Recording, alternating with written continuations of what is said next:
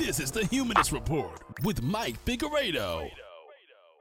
This podcast is sponsored by viewers like you on Patreon, through PayPal donations, with YouTube memberships, and Twitch subscriptions. To support the show, go to patreon.com/Humanist Report or become a member by clicking the join button underneath any one of our videos on YouTube.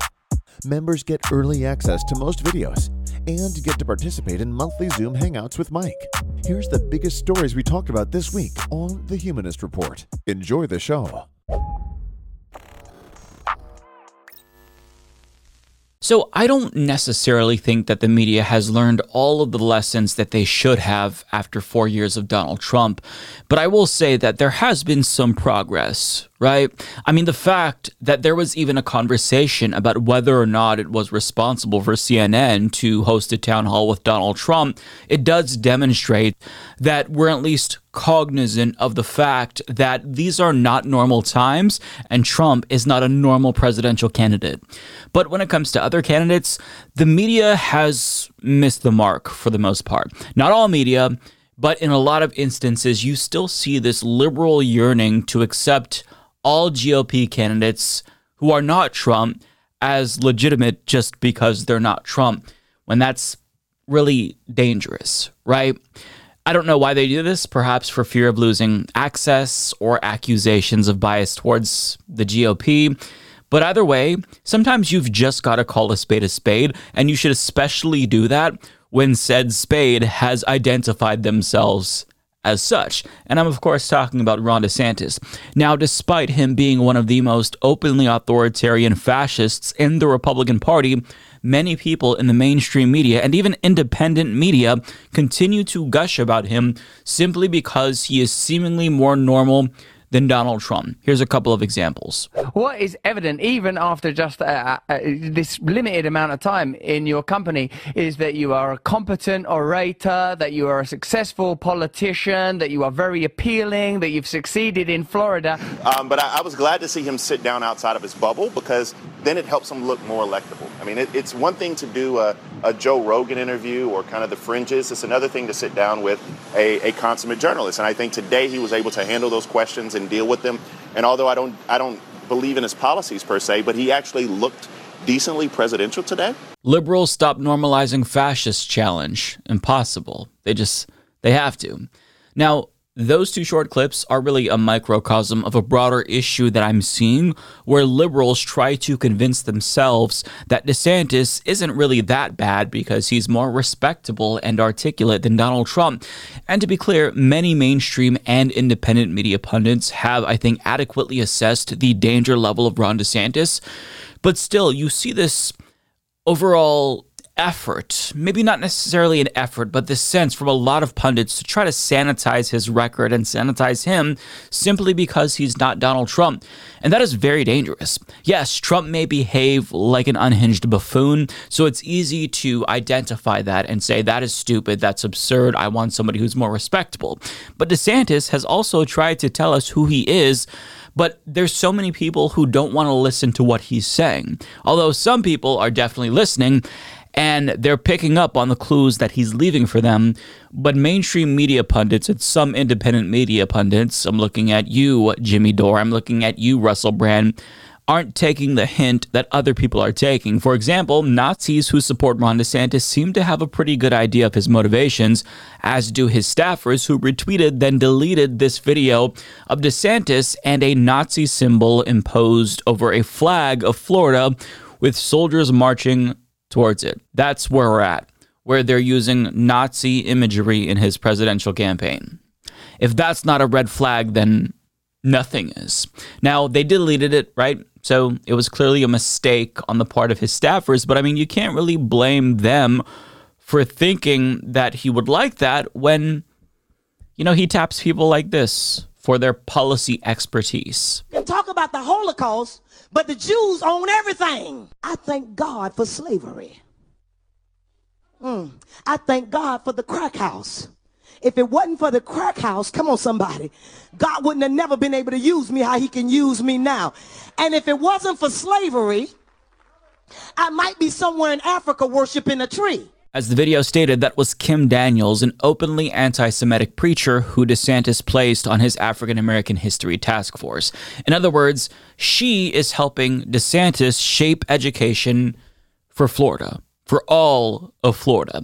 And you can already see the effect that she's having because, as Chris Walker of Truth Out explains, the Florida Board of Education has approved new curriculum standards for lessons on Black history that racial justice advocates and educators say will whitewash the brutality of white supremacy and slavery in the United States.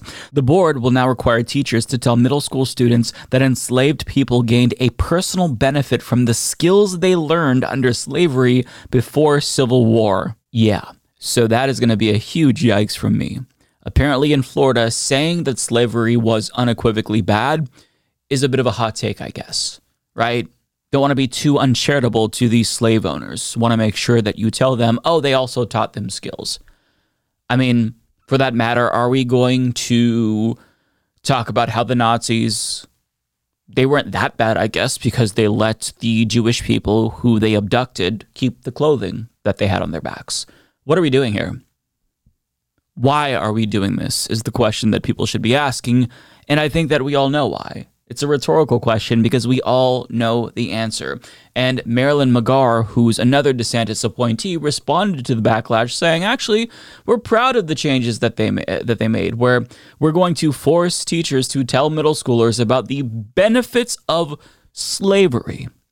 But I mean, maybe this task force, all of these appointees that DeSantis himself decided to put there went rogue and they decided to do what he didn't want them to do.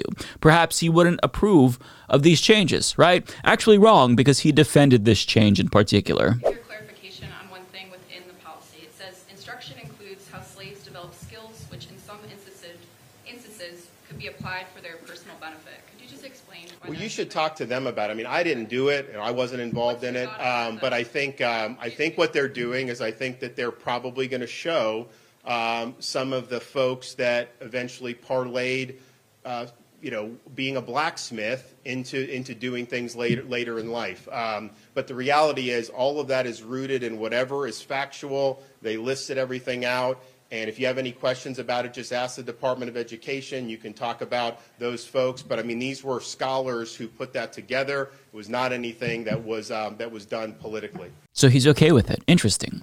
I don't know what you call this, right? What do you call someone who says that they are okay with teachers being forced to tell students the benefits of slavery after they already banned an AP African American Studies course from the school curriculum?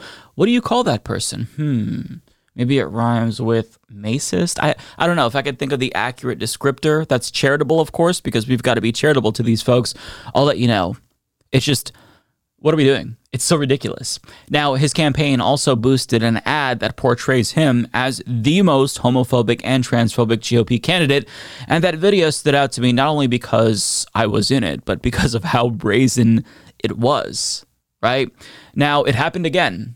I'm in another Ron DeSantis ad along with the leftist mafia and other leftist content creators like Farron Cousins and David Pakman. And like that last ad that we talked about in a different video, not going to rehash that. You can watch what I said about that. I'll link to it down below. But anyways, like that last ad, they basically play clips of us talking about how DeSantis is worse than Trump because he's more capable and smarter than Trump, more cunning than Trump. So here is an example, just so you kind of get a sense of the way that ad goes, because it's 5 minutes, so we can't watch the whole thing. So just here's like a little snippet so you get the crux of the ad. I honestly believe DeSantis was forged in hell. There's no doubt in my mind. Look at my face. We think DeSantis is more dangerous than Trump to some degree because he's less incompetent. If anyone out there thinks somehow he is any better than Donald Trump, then they don't know Ron DeSantis. If you thought Donald Trump was bad, you got another thing coming. He may actually be able to do a lot of the things Trump merely wanted to do but failed to do. DeSantis is somebody who will work in the dark, work in the shadows. He will still accomplish what Trump wants to accomplish. Maybe he's going to do things in a quieter manner, but believe me, the end result is not going to be good. But he will do so successfully because he's not over the top. He isn't in your face. He doesn't have a lot of baggage. So, I mean, you get the point, right? They're trying to take these criticisms and own it. oh, you think that I'm scary? That's right, you should be scared of me because unlike Trump, I can actually get things done. And that is basically the essence of the ad. But there's a couple of correct criticisms in there. I mean, all of those criticisms are correct, but there's a couple of criticisms on there that go a little bit further, and you would think that the team wouldn't want to own these particular criticisms, considering the fact that they detail the threat that DeSantis poses to democracy and his authoritarian tendencies, but they included this in the ad as if it's a good thing. Let's watch. Ron DeSantis would be far more dangerous than Donald Trump. DeSantis is an even greater threat to democracy than Trump. He's a threat to our democracy and he's a threat. It is beginning to feel less like a governorship and more like a regime. He's running more to the extreme than Trump on several issues. The guy who will wield power in a way that extends even beyond what Trump did. Authoritarianism that goes even beyond what Trump has talked about. Those little tidbits were sprinkled in towards the end of the video,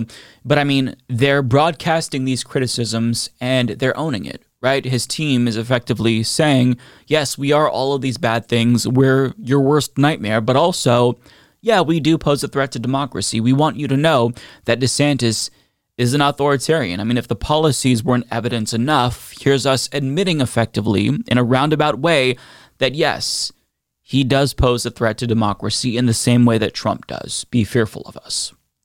This is what DeSantis' team is broadcasting to all of us. They're saying, look, they all think he is a threat to democracy, tee-hee, because he is. Now, let me be extremely clear in case my words are used in another ad by his team. Hi, everyone, if you're watching.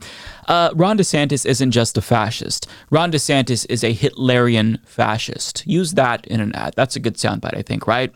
Just own it. You're already basically saying it. Just come out and say it. Ron DeSantis is a Hitlerian fascist, and he's proud. He's proud that he models his governing style after demagogues like Viktor Orban and literal Nazis during World War II. And I'm not saying that he's like a carbon copy of Hitler, right? There are differences between DeSantis and Hitler. But I mean, if you like Hitler, if you're a neo-Nazi and you're a fan of Hitler, well, he's your fascist. He's your guy. He is unquestionably the closest to you ideologically. His team has made that clear. That's not what I'm saying. That's what they're saying. So rather than seeing the good in him, if you're a mainstream media or independent media pundit, because he's not Donald Trump, see what's actually there when we remove Trump from the equation, because that matters too, right? When people tell you who they are, we should believe them. And Ron DeSantis has repeatedly told us all who he is. He is an authoritarian fascist because he wants to do bad things, in particular to marginalized people and consolidate power. But yet, we don't listen to him when he repeatedly tells us who he is simply because he's not Donald Trump. But let's listen to him, because if he's this brazen now, when he's trying to get elected, imagine how bad he's going to be after he's elected. So if you're a neo-Nazi, I'm sure his repeated dog whistles to you make you feel really warm and fuzzy, but to the rest of society, we should take that as a serious warning that we're in danger if this individual gets elected. But yet if you're Russell Brand or you are Bakari Sellers or your other mainstream media or independent media pundits, he's not Trump, so he's smart. He's good. Not Trump, so that's all that matters. Look at the bigger picture, right? And also look to history, because if we don't learn from history, we are doomed to repeat it. Well, folks, I just got back from the theaters seeing Barbie and Oppenheimer. I'm about to review both of them. I'm going to tell you which one of these is the best blockbuster of 2023 and which one is maybe the worst. I bet he loved our movie, right, Ken? For those of you who can't wait that long, I'm going to give my review of the Barbie movie in the most Oppenheimer fashion. What the Run.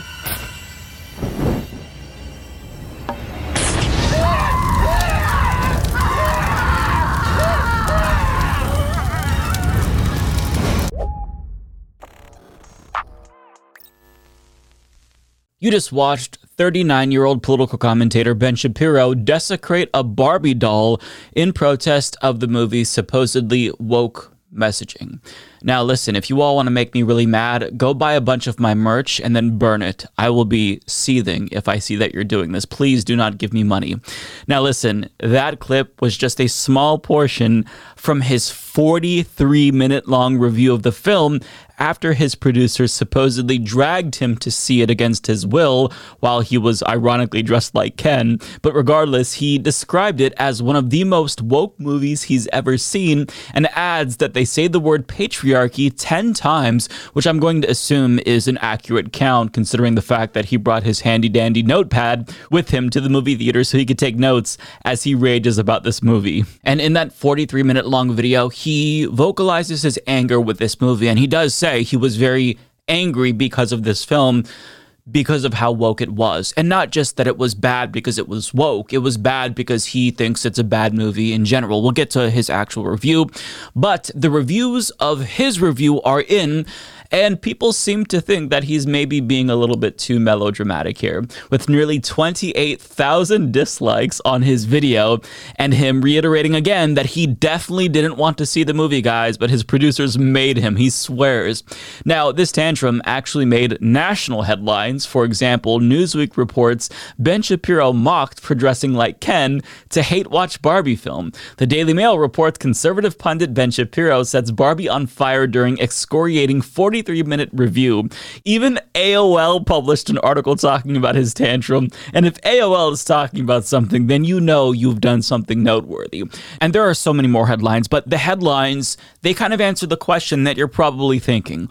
Why do this? Why embarrass yourself for views and clicks? And that's why, because attention is good, even if it is negative, even if you do something that is going to humiliate yourself. But I don't necessarily think that he is self-aware enough to realize that this was very embarrassing for him, not for the Barbie movie. Now, just last week, he railed against the live-action remake of the Snow White film for casting a non-white character as Snow White. And this week, it's Barbie. Next week, it'll probably be Teletubbies or some shit.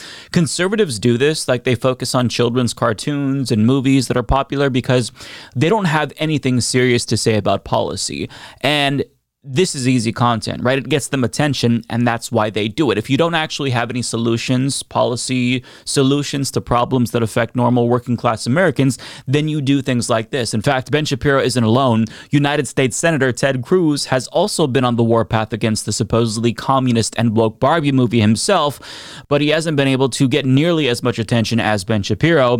But that's because, Ted, you've got to up the ante, right? So if Ben Shapiro burns a Barbie doll and that's getting him a lot of attention, then you've got to take the outrage further. Film yourself shitting on a Barbie doll or shitting your pants in the movie theater while you watch the movie. And I promise you, if you do that, none of us are going to remember Ben Shapiro's little stunt. But back to Ben Shapiro, because he responded to the internet mocking him. But before I show you that, we'd be remiss to not at least hear him out, hear some of his biggest gripes about the movie. And again, he wants you to know that he did not want to see this, but his producers forced him to see it. So without further ado, here's another portion of Ben Shapiro's review of the Barbie movie. So the things I do for my audience, my producers dragged me to go see Barbie the movie. This movie is a flaming piece of dog piled atop an entire dumpster on fire, piled atop a landfill filled with dog. It is one of the worst movies I've ever seen. I was sitting there with a bunch of my producers. I'm a little bit more political than my producers. My producers were watching this, putting the politics aside. It is a bad movie.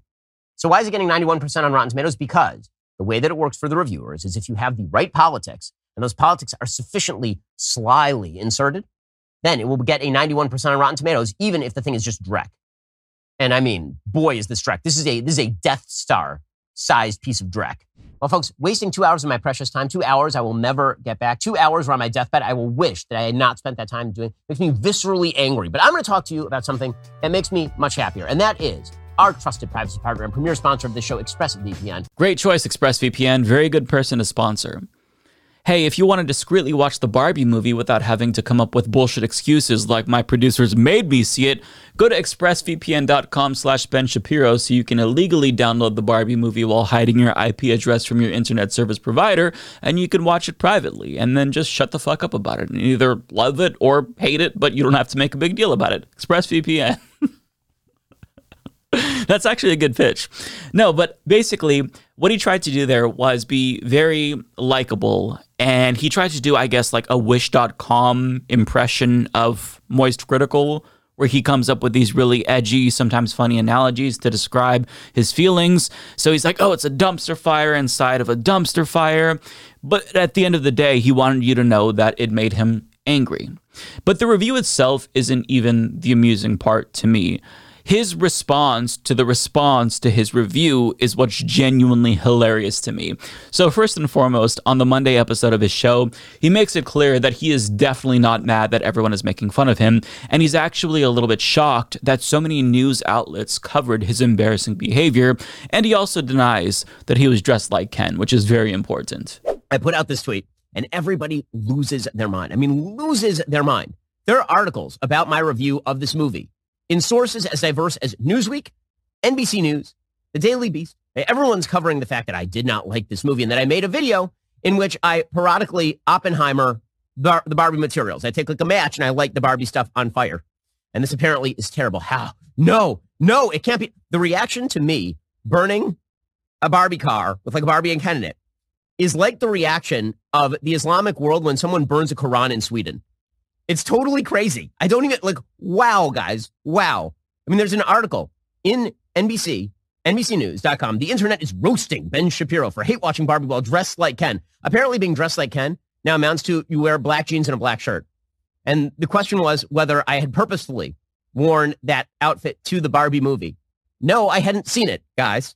That's just what people tend to wear a lot, is like a, you know, like a black t-shirt and black. I didn't realize this was like a rare and unique bird. It was like some sort of rare pheasant in the wild to wear a black pair of jeans and a black shirt when I go out. Yeah, in any case.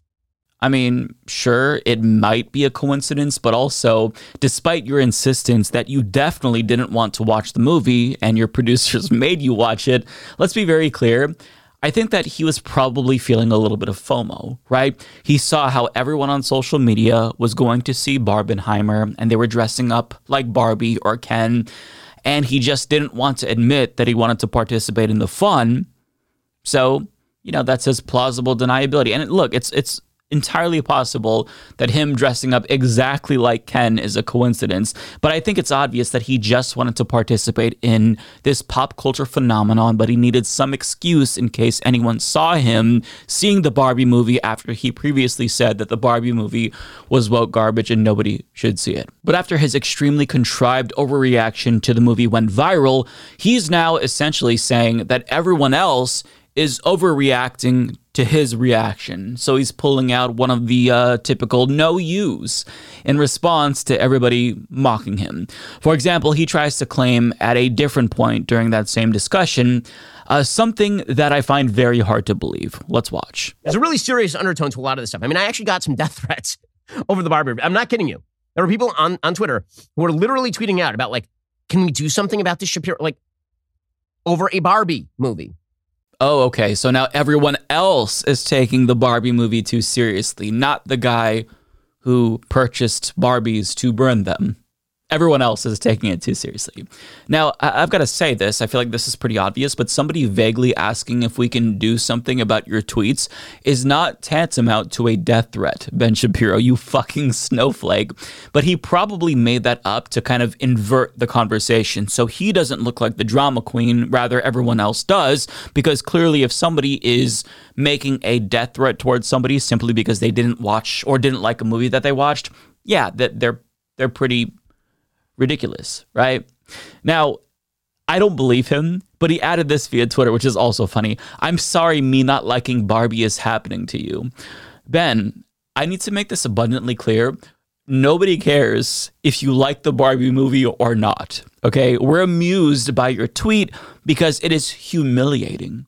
It is self-degrading, and it demonstrates how out of touch you are. You know how he mocked you for buying a single piece of wood from Home Depot and that you put in a plastic bag?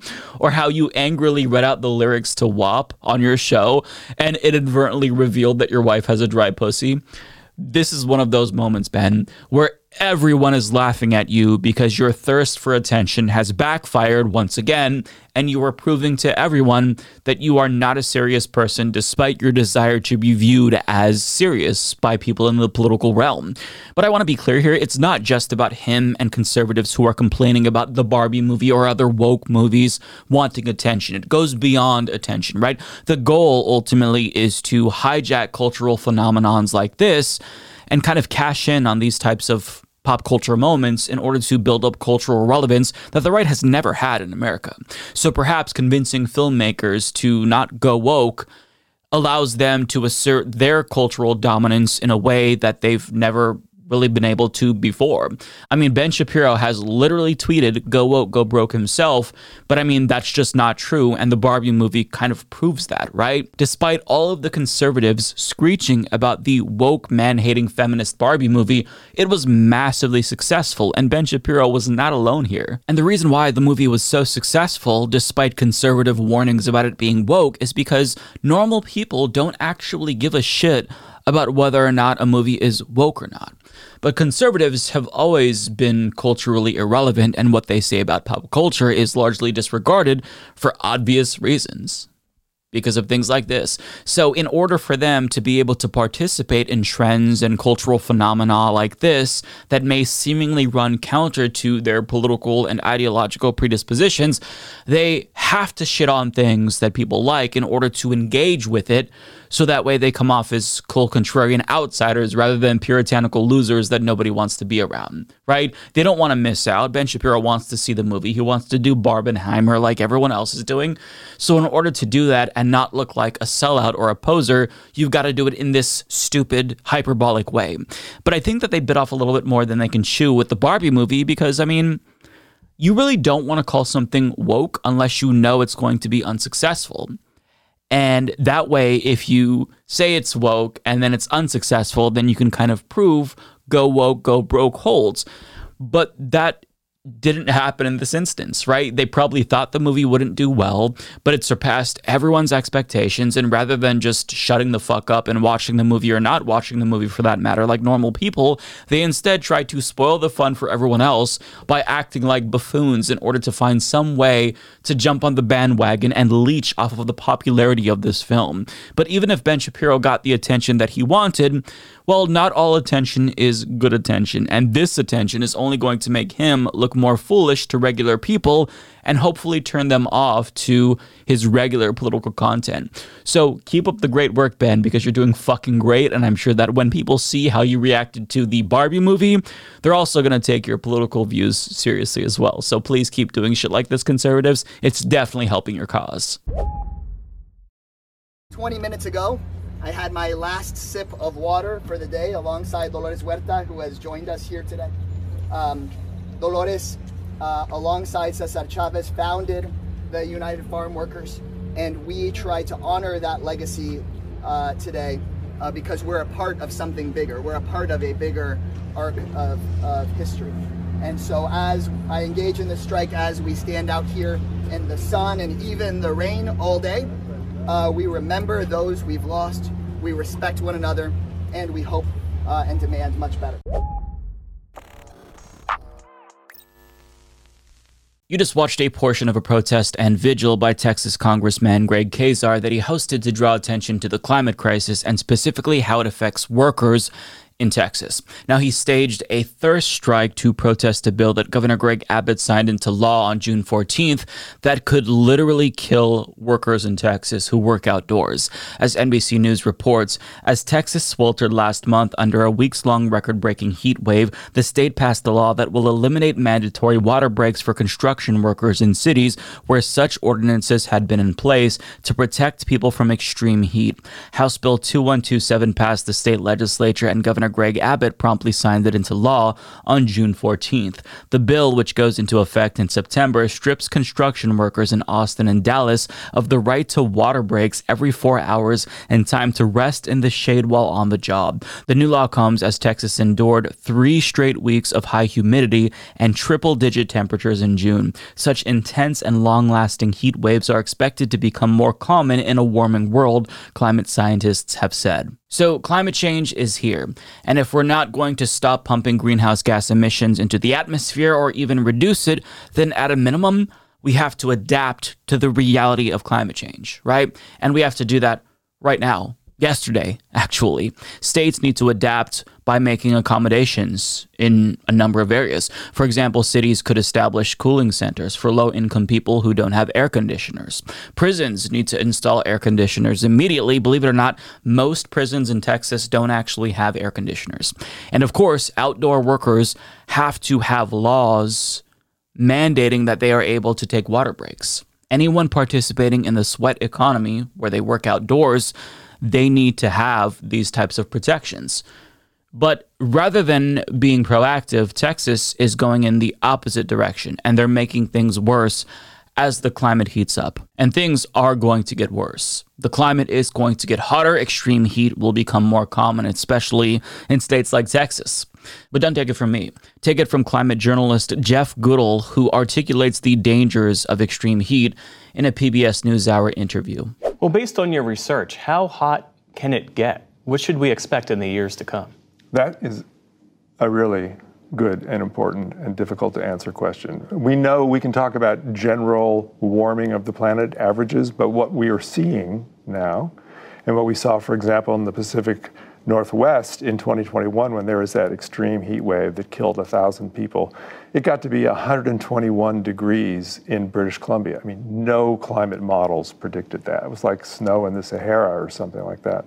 So what we're seeing is, as we mess with the atmospheric dynamics of the planet by burning fossil fuels, putting more CO2 into the atmosphere, we're changing the dynamics in ways that we can't really say where the next heat wave is going to hit, how brutal it will be, how long it will last.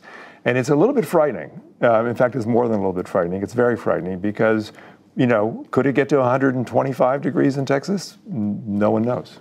125-degree heat in Texas. That is unfathomable.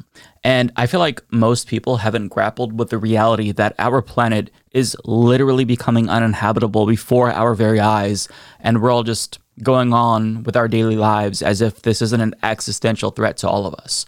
And I mean, if we're not going to do anything about climate change, if we're not going to try to stop it, the very least that we can do is try to adapt to these new conditions, so that way its effect will be less deadly on all of us. But politicians are so cruel that even that's out of the question.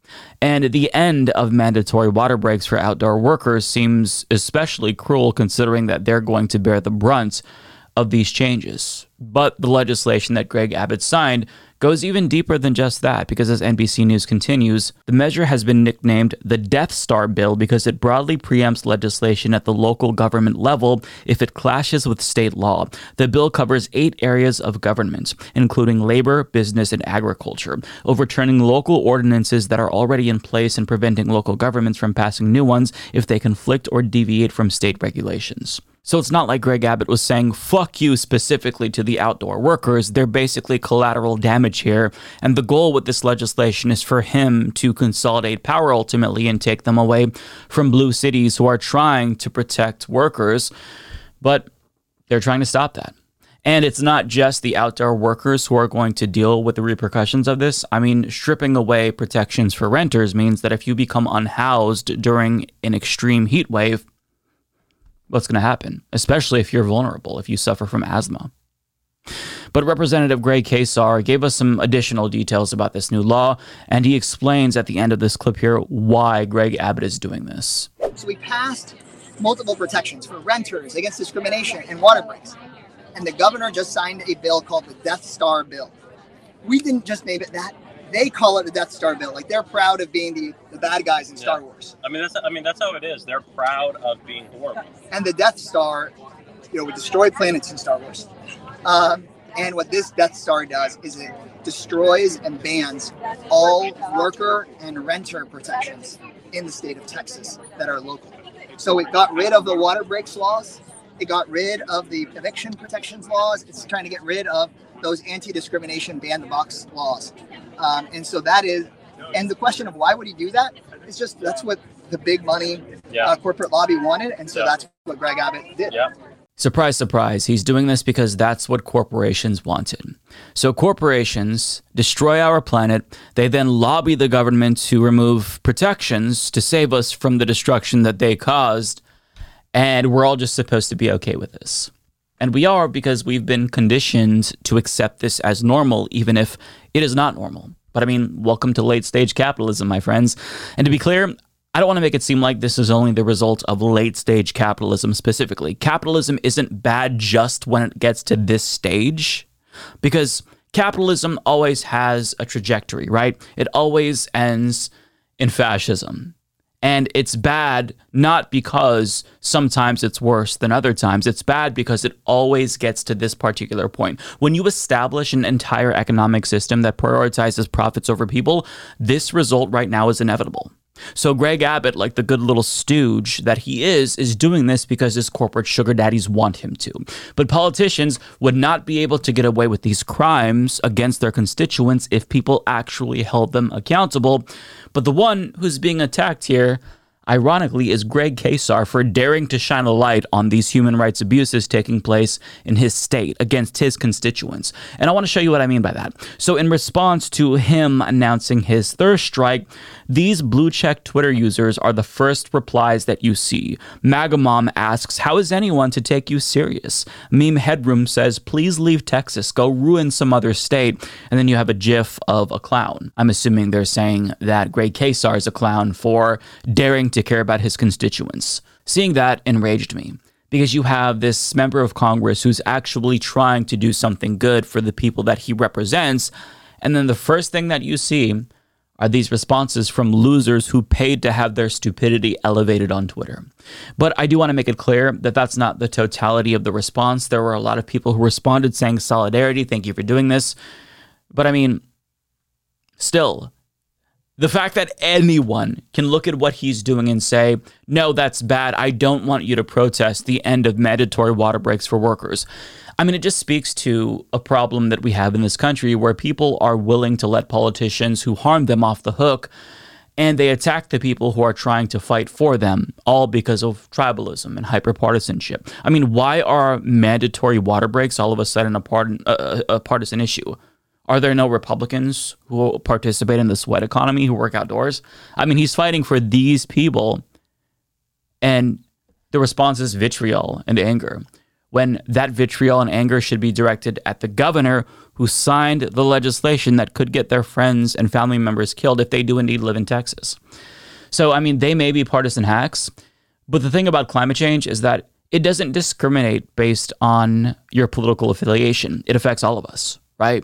But I want to not just hyper-focus on the negativity, even though it blew my mind, but the real point in me covering this video, of course, is to amplify the message of Greg Kasar and the individuals who he was working with here. So the event was organized by multiple organizations such as United Farm Workers, the Texas AFL-CIO, and others, but the ultimate goal is to apply pressure on the Biden administration to take action. So as Julia Conley of Common Dreams explains, on Monday, Kasar led more than 100 Democrats in the House and Senate in writing a letter that called on the Biden administration to establish a federal standard through the Occupational Safety and Health Administration, OSHA, to prevent heat-related work injuries, illnesses, and deaths. OSHA is working toward releasing a standard, but currently the agency does not require rest breaks for workers, and the lawmakers urge the Biden administration to mobilize all of the resources necessary for implementing the standard as soon as possible. The campaigners at the Capitol on Tuesday called for requirements for employers to provide workers with adequate water, breaks, cooling areas, medical services, and training to identify heat-related illnesses. So listen, at the end of the day, Republicans are going to Republican. That is, they're going to do everything in their power to inflict as much pain and suffering on people as they possibly can, because that's what they want to do. But what matters ultimately is that the White House, since we have power currently, rights this wrong by establishing federal standards to make sure that these workplace protections for people who work outside they don't just go the way of the dodo because Republicans in certain states don't care, right? It's an easy political win for Joe Biden going into the 2024 election, but more importantly, it's the right thing to do because climate change-induced heat waves are here to stay. They're going to become increasingly common, and if we're going to not try to stop the planet from getting warmer, at a minimum, again, government should at least try to mitigate our suffering as the planet literally cooks us alive for as long as they possibly can. And it's sad that that's how low the bar is, but even the smallest ask is a very big ask in the dystopian world that capitalism has created for all of us. So, yeah, we'll leave that there. We've previously talked about how certain attempts to censor LGBTQ plus content haven't gone so well. I mean, sure, there's lots of book bans across the country, but some of them have backfired in tremendous fashion. For example, Utah Republican Ken Ivory drafted a bill that later became a law that allowed parents to challenge any book from school libraries that they deemed inappropriate, with the intent obviously being to embolden anti-LGBTQ plus bigots. But after the Bible was challenged and subsequently banned temporarily, Ken Ivory literally called on Utah's legislature to amend his own bill in order to prevent that from happening again, which is something that he should fear considering the fact that the Book of Mormon is also up for review in Utah and could be banned as the Bible was. But now we have another instance, and perhaps my favorite, where an attempt to censor LGBTQ plus content, it backfired. And really to say that it backfired would be the understatement of the century. So let's talk about it. So this pride display at one San Diego library set off a firestorm, even though it is incredibly meager. In fact, it's so small that according to the New York Times, Adrian Peterson, the manager of the Rancho Penasquitos branch of the San Diego Public Library, was actually a little embarrassed by the modest size of her Pride Month display in June. Between staff vacations and organizing workshops for graduating high school students, it had fallen through the cracks and fell short of what she had hoped for. And sure, it's a little lacking, but I think that she's being too hard on herself. Really, it's the thought that counts, right? It's just a little something to make LGBTQ plus people feel seen at a time of heightened bigotry. So, I appreciate her sentiment here, but this display is adorable. It's cute, even if it is very small in size.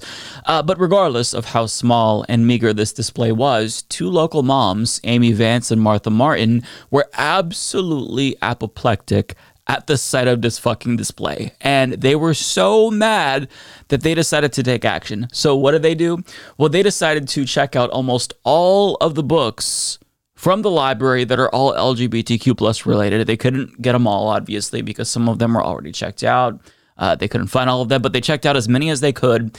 And they held those items hostage until the library agreed to pay a ransom. So when I say pay a ransom, what I really mean is they demanded that all LGBTQ plus related books be removed. Otherwise, they would never see those LGBTQ plus books that they checked out again because they were threatening to never return them.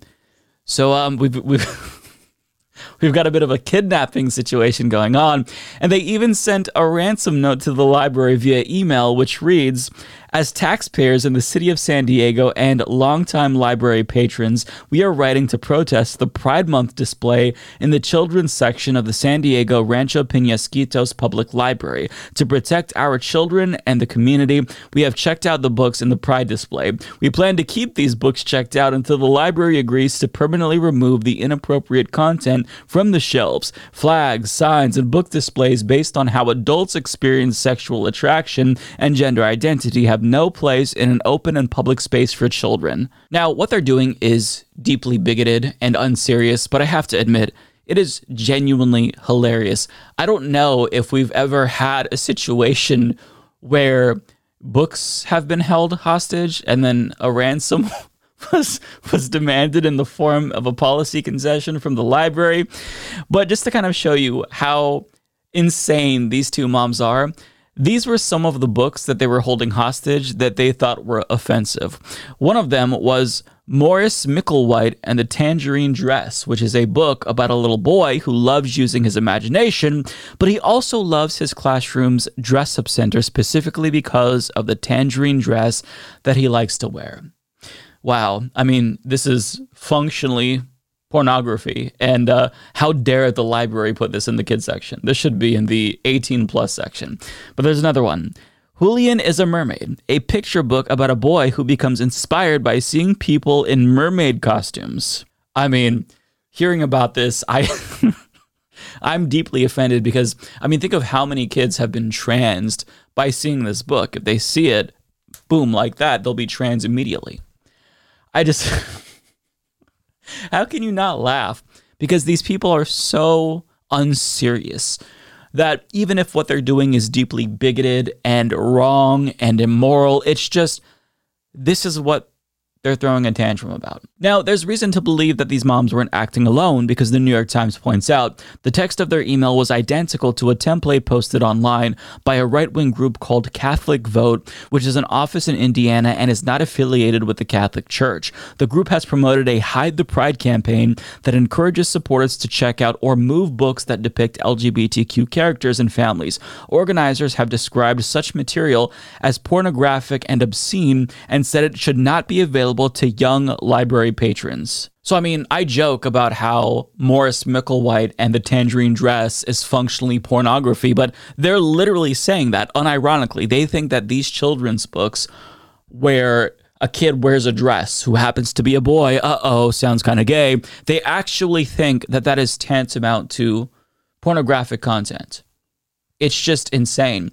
But the fact that their email matches the template posted by this group, that's very conspicuous, right? And it's interesting how little this group is hiding the fact that they just want queer people to go back into the closet. I mean, Hide the Pride is basically a synonym for get the fuck back in the closet, queers. So it's not about kids. Obviously, this is about them being bigoted and not wanting to see LGBTQ plus content, wanting LGBTQ plus people to go back into the closet and to not be seen. However, to the chagrin of these bigots, the tiny little pride section that they were outraged by is now going to grow bigger than it has ever been before. Perhaps it'll be the biggest one in the area, specifically because of their little stunt. Because they got the attention that they wanted. These moms who decided to hold this entire LGBTQ plus section hostage, they got what they wanted, right? Because when you do a protest, you want all eyeballs to notice it. But unfortunately, this did not lead to them getting support. It led to the library getting support. So the story was picked up by the San Diego Tribune and went semi-viral in the area, which put it on the radar of San Diego City Council member Monty Von Wolpert. And what happened next is absolutely mind-boggling. The New York Times continues, in San Diego, supporters of LGBTQ rights were quick to counter opponents. The City Council member who represents Rancho Penasquitos, Marty Von Wolpert, condemned the library protest against Pride books and asked the community to help restore the display. Stacks of Amazon books containing new copies of the books the protesters checked out started to arrive at the library after the San Diego Union Tribune reported on the protest. Roughly 180 people, mostly San Diegans, gave more than $15,000 to the library system, which after a city match will provide over $30,000 towards more LGBTQ-themed materials and programming, including an expansion of the system's already popular drag queen story hours. And here's the best part. At the Rancho Penasquitos Library, the Pride display has since been replenished. As for the books checked out last month, they were recently returned. Amazing. Just absolutely amazing. They ended up returning the books that they held hostage when the people in this community refused to cave to their tyrannical, bigoted demands. You love to see it. And needless to say, these moms fucked around and these moms found out. And they have yet to comment about this story and go on the record after making a big stink about the protest and saying, hey, look at me. All of a sudden now they don't want to be seen because they were just defeated. But not only that, they were utterly humiliated. And because of their actions, well, now that library is going to have the biggest LGBTQ plus display ever. So thank you for your service, moms. Really appreciate that. Glad that you were able to help out the cause. Thank you so much. And this story reminds me of the latest season of The Righteous Gemstones. I don't know how many of you watched that. I'd highly recommend it. But The Righteous Gemstones is a show about a megachurch pastor and his dysfunctional family. And in the latest season, his youngest son, Calvin, who runs the youth group, formed this group called Smut Busters, where him and the younger people at the church, they go around and they buy out local porn shops so that way they can stop people from getting this terrible material, right? The problem with that is the store owners love this, and they have vans filled with dildos and sex toys that they don't know what to do with, so they're trying to burn them. And on top of that, the parents of the kids who are part of this group, upon finding out that this is what they're doing, now they think that they're perverts. So, their little stunt backfired, right? They tried to make a statement, and the opposite of what they wanted to happen ended up happening. They did a good thing inadvertently, and this reminds me of a real-life version of that, right? It's relatively semi-satirical in a sense, right? But on a serious note, there have been more than 2,500 books to be challenged last year alone. And this is according to the American Library Association, which is a massive increase from the previous year, which I believe was a 38% jump.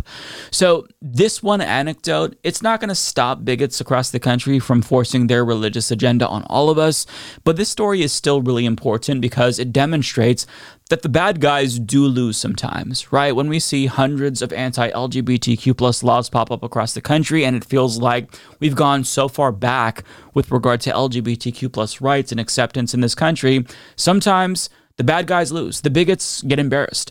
And in an environment where Republican presidential contenders are trying to out-fascist each other and trying to basically be the most cruel to marginalized people, it's just really nice to see ordinary Americans come together once in a while for a good cause. So good on everyone in this community for doing this. I'm absolutely so elated to hear that they were able to defeat these bigots. And I'm glad that these moms are feeling embarrassed right now, because they should.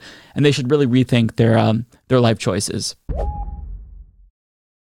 You've stated that the government is in possession of potentially non-human spacecraft. Based on your experience and extensive conversations with experts, do you believe our government has made contact with intelligent extraterrestrials? Something I can't discuss in public setting. Okay, I can't ask when you think this occurred. If you believe we have crashed craft, stated earlier, do we have the bodies of the pilots who piloted this craft? As I've stated publicly already in my News Nation interview, biologics came with some of these recoveries, yeah. Were they, I guess, human or non-human biologics? Non-human, and that was the assessment of people with direct knowledge on the program I talked to that are currently still on the program. And was this documentary evidence, this video, photos, eyewitness? Like, how would that be determined? The specific documentation I would have to talk to you in a skiff about. Gotcha. Yeah. You just listened to former U.S. intelligence official David Grush say under oath that the United States government is in possession of not only extraterrestrial spacecraft, but non-human biologics as well.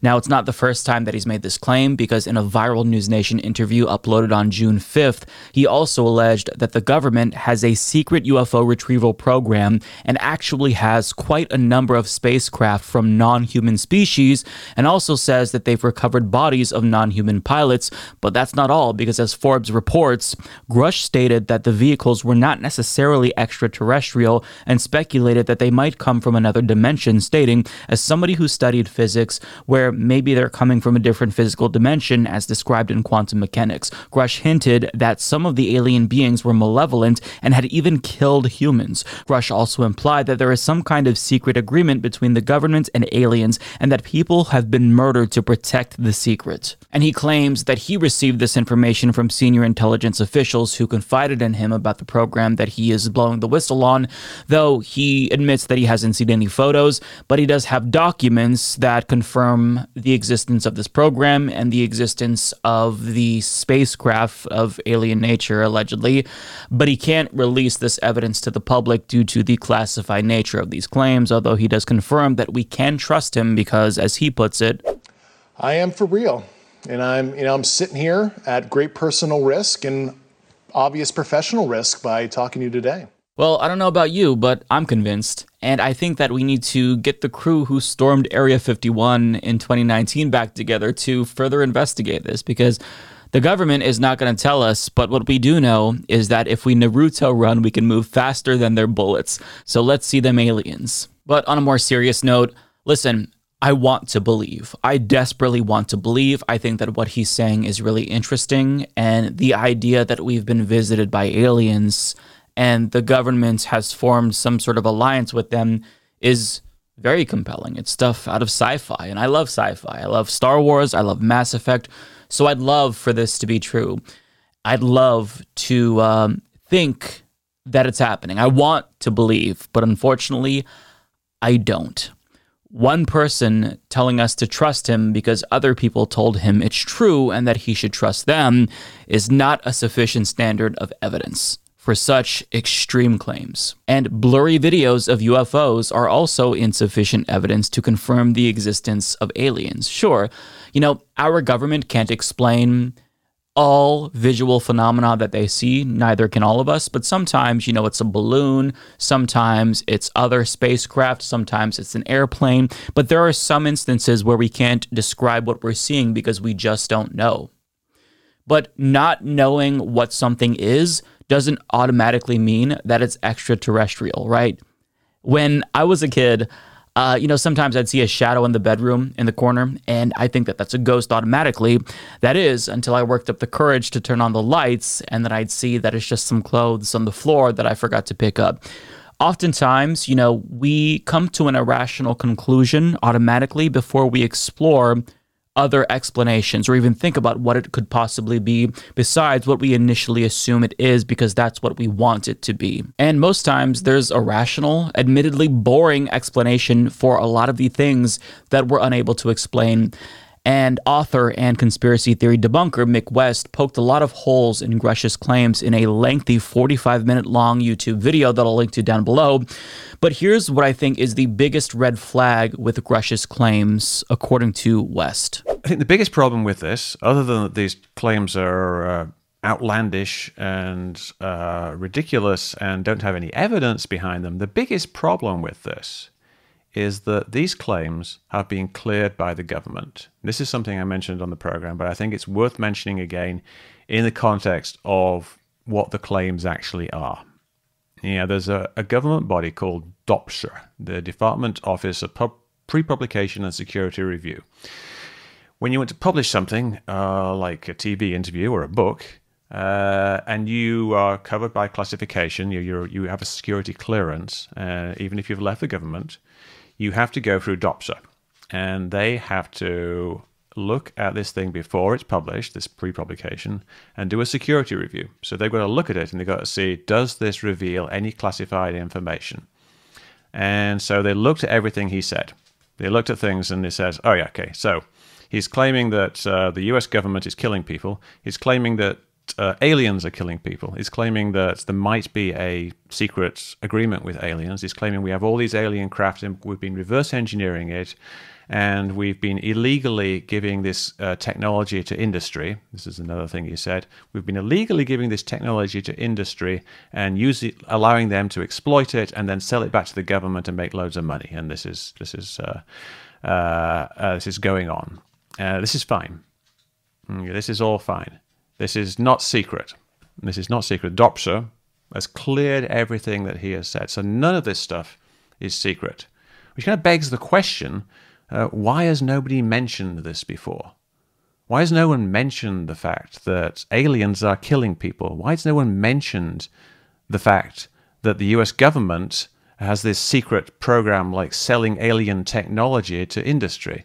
Why isn't this actually being revealed? Why isn't it being discussed? Why hasn't anybody raised it in Congress? It's not secret. It's not classified, according to Dave Grush, because it's all being cleared by DOPSR. So the alternative, to this mystery is DOPSR actually just saying, "Oh, go ahead. It doesn't really matter. Yes, the U.S. government kills people and has a secret agreement with murderous aliens. That's not a secret. Everybody knows that." The alternative to that ridiculous scenario is that what he's saying isn't actually true. what he's saying is, maybe not a lie from his perspective, but something he has been told that is false. Very good point. And he goes on to make a lot of great points about how these claims, they just don't add up. And I'd highly encourage you to watch the entire video if you have time, because he goes on to debunk not only what Grush says, but debunk UFO videos as well. And it's really insightful. And that doesn't mean that what Grush is saying is incorrect, right? As West put it, he might actually believe what he's saying. But what we do know is that there isn't enough evidence to confirm that what he's saying is indeed true. Now, to be clear, I get the desire to want to believe in something bigger than yourself. When I was younger, I was really into astronomy, and I got into conspiracy theories surrounding UFOs and aliens.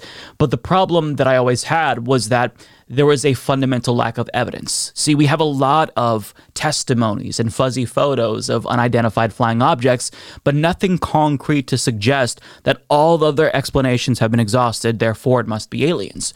We just don't have enough evidence to say aliens exist. And not only that they visited us, right? Those are very big logical leaps that you need a lot of evidence to make. But that's not to say that I don't believe in aliens at all. I mean, when you think about the sheer size of the universe and the thousands of planets that we've found just within the span of a couple of decades, statistically speaking, it's probably likely that life exists somewhere in the universe. I mean, it might even exist in the galaxy. Whether it's complex or single-celled organisms, we don't know. We can only speculate, right? And therein lies the problem. It's difficult as human beings to just accept that we may never know. There are countless questions that we will never have answered. It's not just about aliens. Like, why are we here? What is the meaning of life? How did the universe get started? Are there other universes? Are there other dimensions? There's so many theories that kind of try to explain the world that we're living in, and as bizarre as it is, but the truth is, we'll never know. But we shouldn't feel inclined to diminish our standards for evidence in our quest for the truth, because if we do that, then it's really not the truth that we're looking for. It's just psychological gratification, right? And if you want the truth, you've got to have a high standard for what you accept as evidence. But we can find comfort in what we don't know. For example, Sir Arthur C. Clarke famously said, 2 possibilities exist. Either we are alone in the universe or we are not. Both are equally terrifying. And that quote really resonates with me. Because on one hand, it's hard to conceptualize this idea that our massive, infinitely expanding universe is empty and we're all that exists in terms of life. But on the other hand, if life was out there based on how much we've learned about the universe and how big it is, it does seem plausible that by now we would have found some evidence of aliens, right? Anything, but we haven't.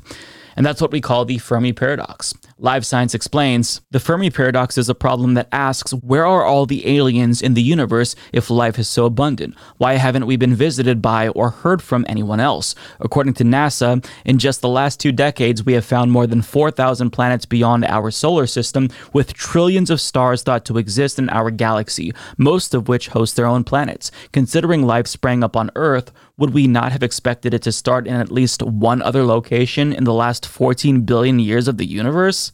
Exactly. And it's possible that as good as our technology is, we just haven't been able to look far enough into the universe to see the life that does exist. We don't know. Now, the photo that you just saw was of Enrico Fermi, who is the physicist that devised the Fermi paradox. And I really hope that he's wrong, right? I want to live in a universe like Mass Effect, where at some point we can use mass relays to visit other alien planets and talk to other alien species. But I mean, for now, that is just science fiction, period.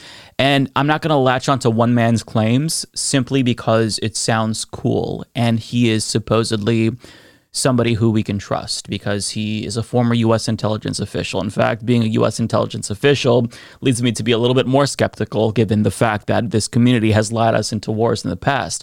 But I mean, what I'm saying is we need more than that. We need more than this dude saying, trust me, bro, it's totally true. I heard it from a bunch of people who probably heard it from other people. I mean, if Grush claims people have literally been murdered to keep this secret, but yet he can't release the documents due to their classified nature, then we have to assume that he's brave enough to risk being murdered by exposing the secret, but not brave enough to risk prison time by releasing the documents that he supposedly has. So, I mean, my ultimate conclusion is we need pics, bro, or it didn't happen. But let me just end by saying that of all the conspiracy theories, the UFO ones, this is probably one of the least harmful conspiracy theories to believe, because unlike anti-vaccine conspiracy theories, you're not going to die if you believe in something like this. It's fun, it's compelling, you know, it's sci-fi related, which is really interesting. Having said that, though, there is a concern in the sense that if you lower your standard for what you accept as evidence for this one particular conspiracy theory, and if you believe what Grush says about this, even if it's not harmful, perhaps you're more inclined to lower your standard of evidence for other conspiracy theories, right? And this is kind of how it starts. Accepting one conspiracy theory kind of leads you down the rabbit hole to accepting other conspiracy theories. So what you need to do is make sure that you have a very high standard for what you accept as evidence and be skeptical of everything that you see, right? Ask questions, even of people who are trustworthy. Ask questions of me. Question what I'm saying. Fact check what I'm saying. Because when it comes to the truth, that is important. An objective empirical reality exists, and you shouldn't muddy the waters just because you want to believe in aliens. I want to believe that aliens are real and they visited us, and, you know, they have this secret pact with the government. I think that would be really, really cool. But the fact is, there's just not enough evidence to confirm that what Grush is saying is true. So unless he gives us additional evidence, then we have to deduce that it hasn't happened. Chris Tyson, who was Chris Tyson, is now Chrissy Tyson with a K. And in an interview with podcast host Anthony Padilla says the following. You've had a lot of people speculating on your gender. Yes. You know, just you growing out your hair. Yeah. Today you showed up fully presenting as a woman. I did, because I am a woman. Oh, shit! She, her. You've never said that before, right? I've never said that publicly, no. But I've been fully, confident in that decision for over a year now. Okay. You are not a woman. You are a man who's going through something. Heart goes out to you, but you're not a woman. And don't confuse the young children watching Mr. Beast that you're a woman, because he's presenting now as a woman on Mr. Beast. And these young kids who are just trying to tune in to see Mr. Beast, clean up the oceans or have somebody he did a funny thing where they're trying to assassinate me. Not for real, but, hire a real assassin. They want to see the fun antics. Now have to watch this guy who yesterday was a man masquerade around as a woman, and everybody's just pretending nothing weird has happened, Dolly.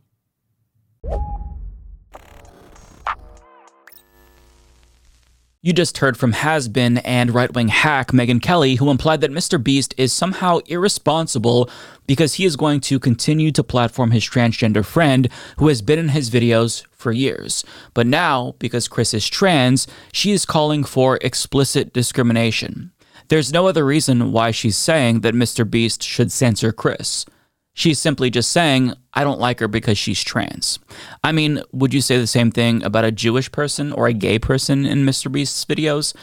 Of course not, because that's obviously bigoted. But when it comes to trans people, discriminating against them to conservatives is a-okay because currently it's socially permissible, and Megyn Kelly just doesn't like them. So she doesn't want to see it, and she doesn't want her kids to see it. But unfortunately for Megyn Kelly, trans people exist, and they will continue to exist, and they have always existed.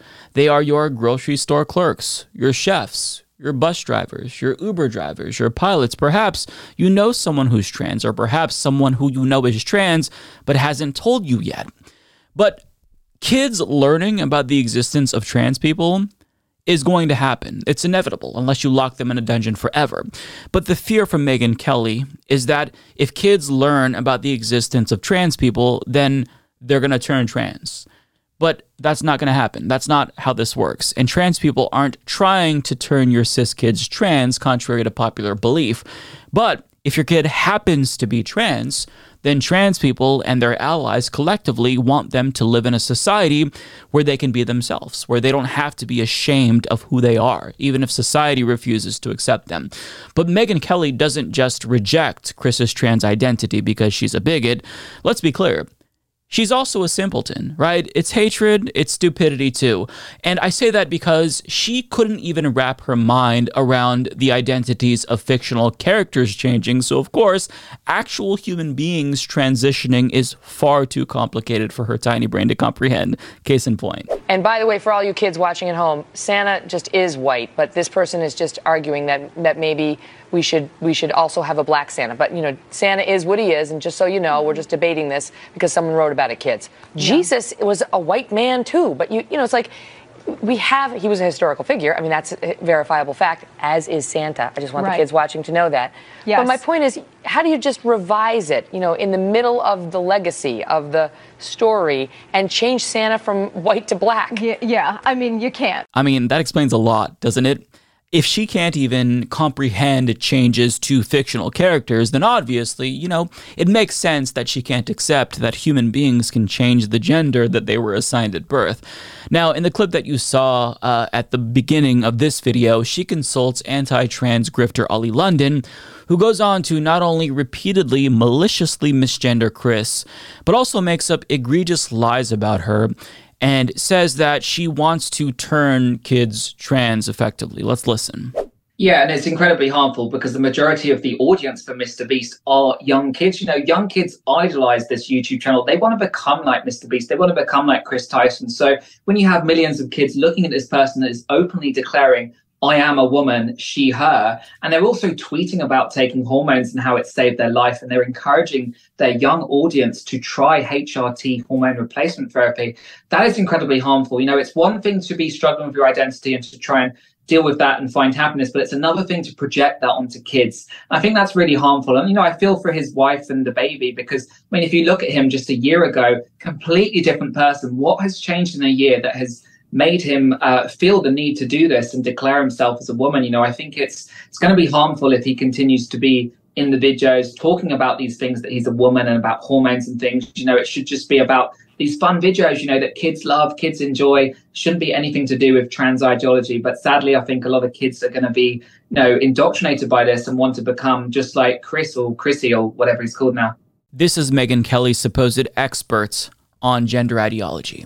First of all, Chris did not encourage her audience to try HRT. Even if they wanted to, they couldn't because that requires a prescription and a doctor would have to confirm that they have gender dysphoria. It requires a lot. Like, you can't just say, hey kids, go on down to Walgreens and pick up a bottle of HRT. That's not the way that it works. Ollie London knows this. Chris simply said that HRT saved her life. That doesn't encourage anyone to do anything. She's just saying, hey everyone, this is who I am. I'm happy now.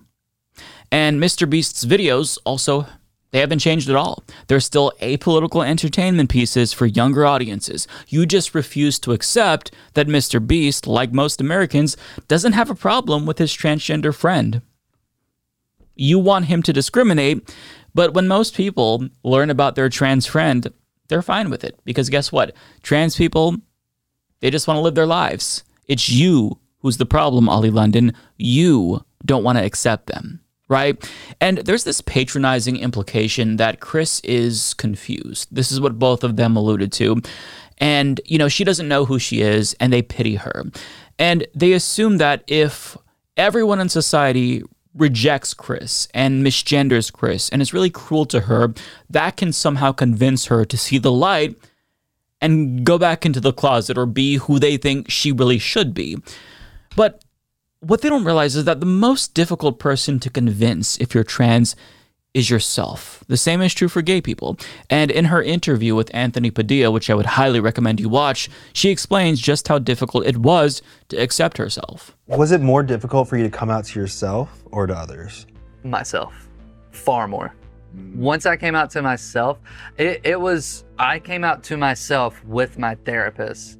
And it took like 3 therapy sessions where I was like, I've known this for a long time. I'm pretty sure. And then I was, and then I was like, I am a woman. And it was hard for me to say that because I was so scared of saying I am a woman and then instantly hearing, no, you're not. Mm-hmm. Because in my head, I fought with that every day. That's the conversation you were having with yourself. There was a voice in the back of my head that just hated me. Everything I did hated me. And it wasn't until like I started accepting myself and being kind to others and like just listening to what my body wanted. Like that's when that voice started going away. Started taking HRT. Haven't heard from that voice in a very long time. Where do you think that part of you has gone? I hope it's locked away. Do you think it's disappeared entirely? Yeah. That person, that little piece of me. You must feel like you have so much more like access to your whole self without that part of you shutting you down constantly. I literally had people within the first like couple of months of like me coming out to like private like friends and like my therapist starting HRT, they were like, you've just been talking so much more and you just seem so much more present in the conversation. And I was noticing that myself too, because like I would get done with conversations and be like, why does my jaw hurt so bad? Oh, I was talking and smiling? I was talking and smiling. I haven't done that in a while. I mean, even now, I feel like people who have watched you for a long time will see that change in you wanting to express your thoughts, wanting to express your emotions. It doesn't matter now if I want to express them or not. They just freely come out of me because I don't suppress them anymore. And that is what's truly the best part of it, is that I can just like, what comes out of my mouth is me now. And it's nobody else influencing me. It's nobody telling me I have to be this person. It's me coming out. Beautifully said. You know, they try to misgender her and demean her, but you can tell she knows who she is. She oozes confidence. Trans people know who they are. Gay people know who they are. For queer people, most queer people, I think that the biggest barrier to acceptance is always ourselves first, right? At least that's true for my generation and older LGBTQ plus people, because we grow up in a society that tells us that being trans and being gay is wrong. But letting go and accepting your true self is very liberating. It's a great feeling. And there's this assumption baked into that conversation there that trans people are simply hopping on a trend. And we hear this from conservatives as well, right? This is why they don't want young people to know about the existence of trans people, because that will make it seem like it's alluring and they'll want to be trans as well. But they said the same thing about gay people, right? They said that gay people were just being gay because it's cool and it's now, you know, a trend and it's a phase. But it was ignorant when they said that about gay people, and it's ignorant still when they say that about trans people, right? Nobody chooses to be part of a marginalized community whose very existence is contentious. In response to a story about a trans teen committing suicide due to bullying, Alejandra Caraballo points out, quote, "We're constantly told that too many kids are coming out as trans because it's popular and trendy, but this is the actual reality. Trans kids are usually bullied relentlessly." And that right there is the sad reality. Even though we've come a long way in terms of trans acceptance, life is still much more difficult for trans people than it is for cis people. I mean, we have state governments currently trying to criminalize their very existence, police everything that they do, where they go to the bathroom, what they can and can't do with their own bodies. Families are abandoning them. Everywhere they go, they have to worry about whether or not it's safe to come out to their peers or new coworkers and just be themselves. They have to fear whether or not they'll pass, and if somebody who is hateful will suspect that they're trans. But despite all of that, they still choose self-love in the face of societal hate. And that is a very powerful and beautiful thing, and conservatives hate that. They hate that they're losing control of trans people. And despite all of the bigotry, trans people are still choosing to be themselves and be happy despite all of this hate. And to say that it's a trend, like the Grimace Shake or the Harlem Shake or some bullshit like that, it's not just idiotic and wrong, it's an attempt to delegitimize their very real identities. And I would say that Megyn Kelly should be ashamed, but I mean, we all know that this person has no shame. She's an imbecile, and that will never change. And the same is true for Ollie London. But if you want to know about somebody who isn't authentic, tune into Ollie London's debate with Ethan Klein of H3, where he was exposed for the lying, grifting charlatan that he is. So what they're saying, I think it's really projection, right? When Ollie London says Chris doesn't know who she is, that's Ollie London projecting about himself, right? This is somebody who claimed that they were Korean and wanted to get penis reduction surgery to have that be more like the Asian experience or something like that. Like, this man is racist, this man is an imbecile, and he will say and do anything anything if it gets him attention, and that is what was exposed in his debate with Ethan Klein. As for Megyn Kelly, she's not going to go anywhere, but thankfully she is losing relevance, and it's just sad that she has to hop on these types of bandwagons. I mean, she says that trans people are hopping on trends. Transphobia is a trend, and she's hopping on it to maintain relevance. But looking back 10 to 20 years from now, society is going to judge her very harshly for these bigoted statements that she's making. She doesn't care now because it's a short-term benefit, but in the long term, history is not going to like what she's saying. MTG, Magazine VP. MTG, Magazine VP. MTG, Magazine VP. She's a boss. She don't rock with trans Tifa cause they soft. Them liberal tears can't save you, wipe them off. You know we reppin' 45, he never lost. That monstrosity was a clip from the music video MTG by MAGA rapper Figueredo Blow, and the goal of said video was to supposedly promote Marjorie Taylor Greene's anti-trans legislation called Protect Children's Innocence Act, which would criminalize gender-affirming care for minors nationwide. And on Twitter, she tweeted about the video saying, "I never thought I'd be featured in a rap video, but then again, I never thought the left would be grooming our children." She is so fucking stupid. But regardless, the lyrics to the song don't really even talk about the bill or mention trans people in general, aside from the reference to trans Tifa. But with regards to grooming, I mean, there are sound bites at the beginning of her calling Democrats pedophiles spliced in, so I mean, I guess it technically counts. It feels like she just was in a music video, and just doing that as a lawmaker feels pretty cringe, right? So to me, this is her way of saying, hey, hello, fellow kids. I like rap music too. Do you like rap music? Well, you're going to love this song about my legislation, which isn't really actually about my legislation, but to justify this cringeworthy thing that I did, well, it's about this bill. There's some broader cause, if you will. But before I show you how people reacted to it, let's watch another short clip. MTG, Magazine VP. Democrats get back. Boom. Reporters even get slapped. They spreading all these rumors cause Marjorie be spitting big facts. Deep state and the left always hating. When they gonna let Joe about that basement? Marjorie, I really love what you do. Keep calling rhinos out. No one does it better than you, huh? Marjorie, I really love what you do. It is so fucking bad. Holy shit. Listen, I don't want to discourage people if they have a dream and they want to follow it. But in the instance of Figueredo Blow, my brother in Christ, you have to stop following your dreams. You don't have it. You don't have it, man. You don't got it. Some people have it. Some people don't. You don't have it. Stop, please. Now, listen, I think that the word cringe is used way too much on the internet.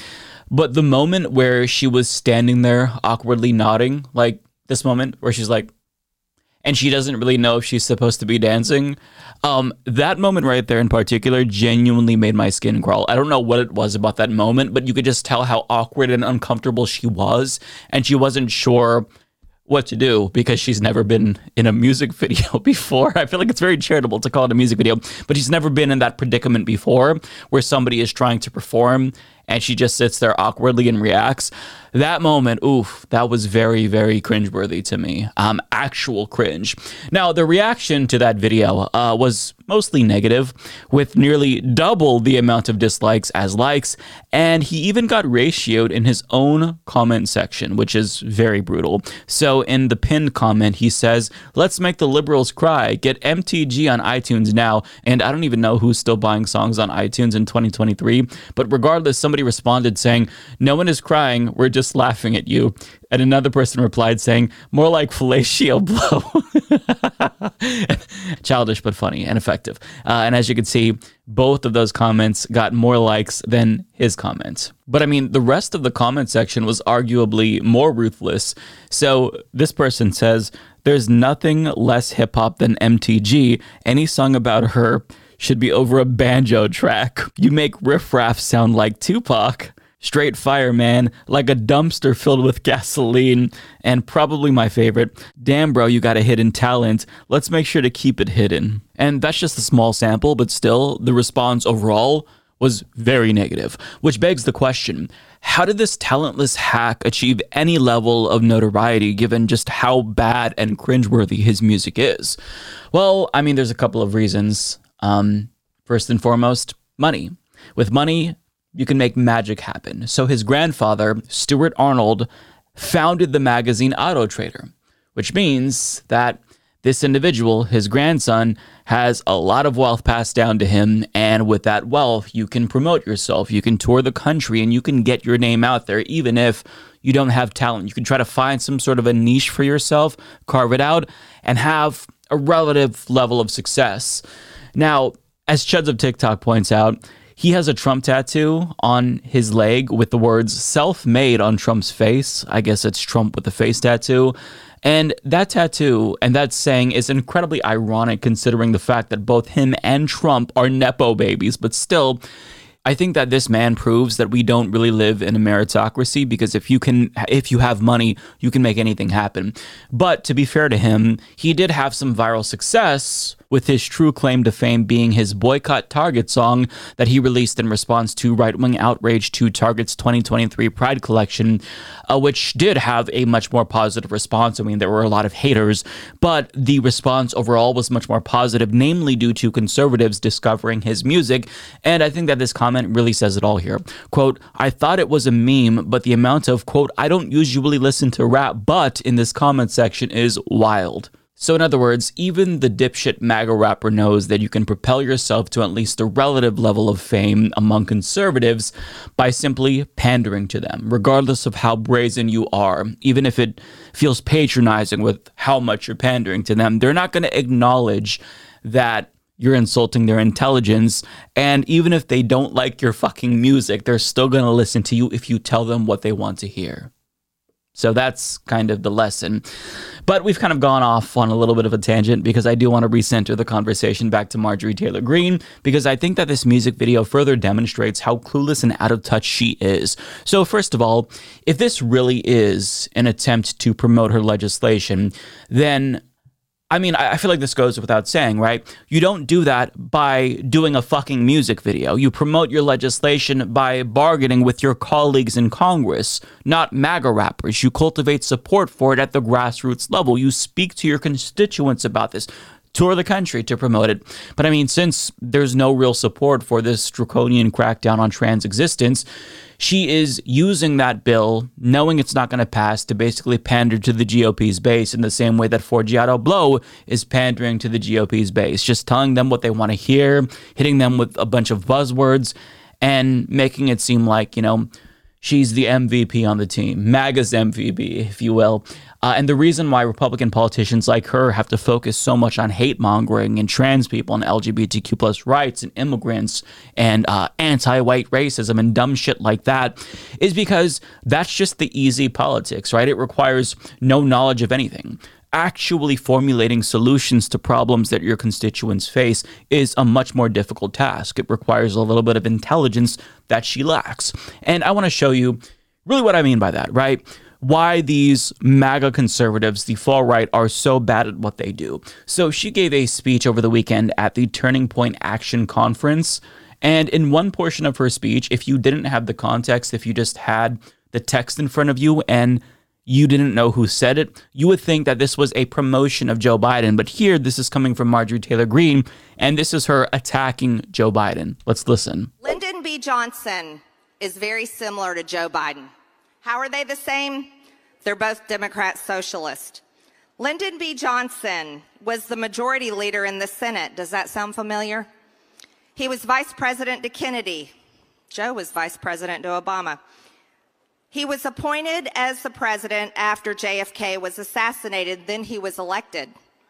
His big socialist programs were the Great Society. The Great Society were big government programs to address education, medical care, urban problems, rural poverty, transportation, Medicare, Medicaid, food stamps, and welfare, the Office of Economic Opportunity, and big labor and labor unions. Now, LBJ had the Great Society, but Joe Biden had Build Back Better, and he still is working on it. the largest public investment in social infrastructure and environmental programs that is actually finishing what FDR started, that LBJ expanded on, and Joe Biden is attempting to complete. Socialism. I mean, she makes it seem like Joe Biden is the second coming of FDR. And even though I wish that were true, it's simply not. I wish he was a socialist. I wish he actually cared even a little bit about healthcare, but he doesn't.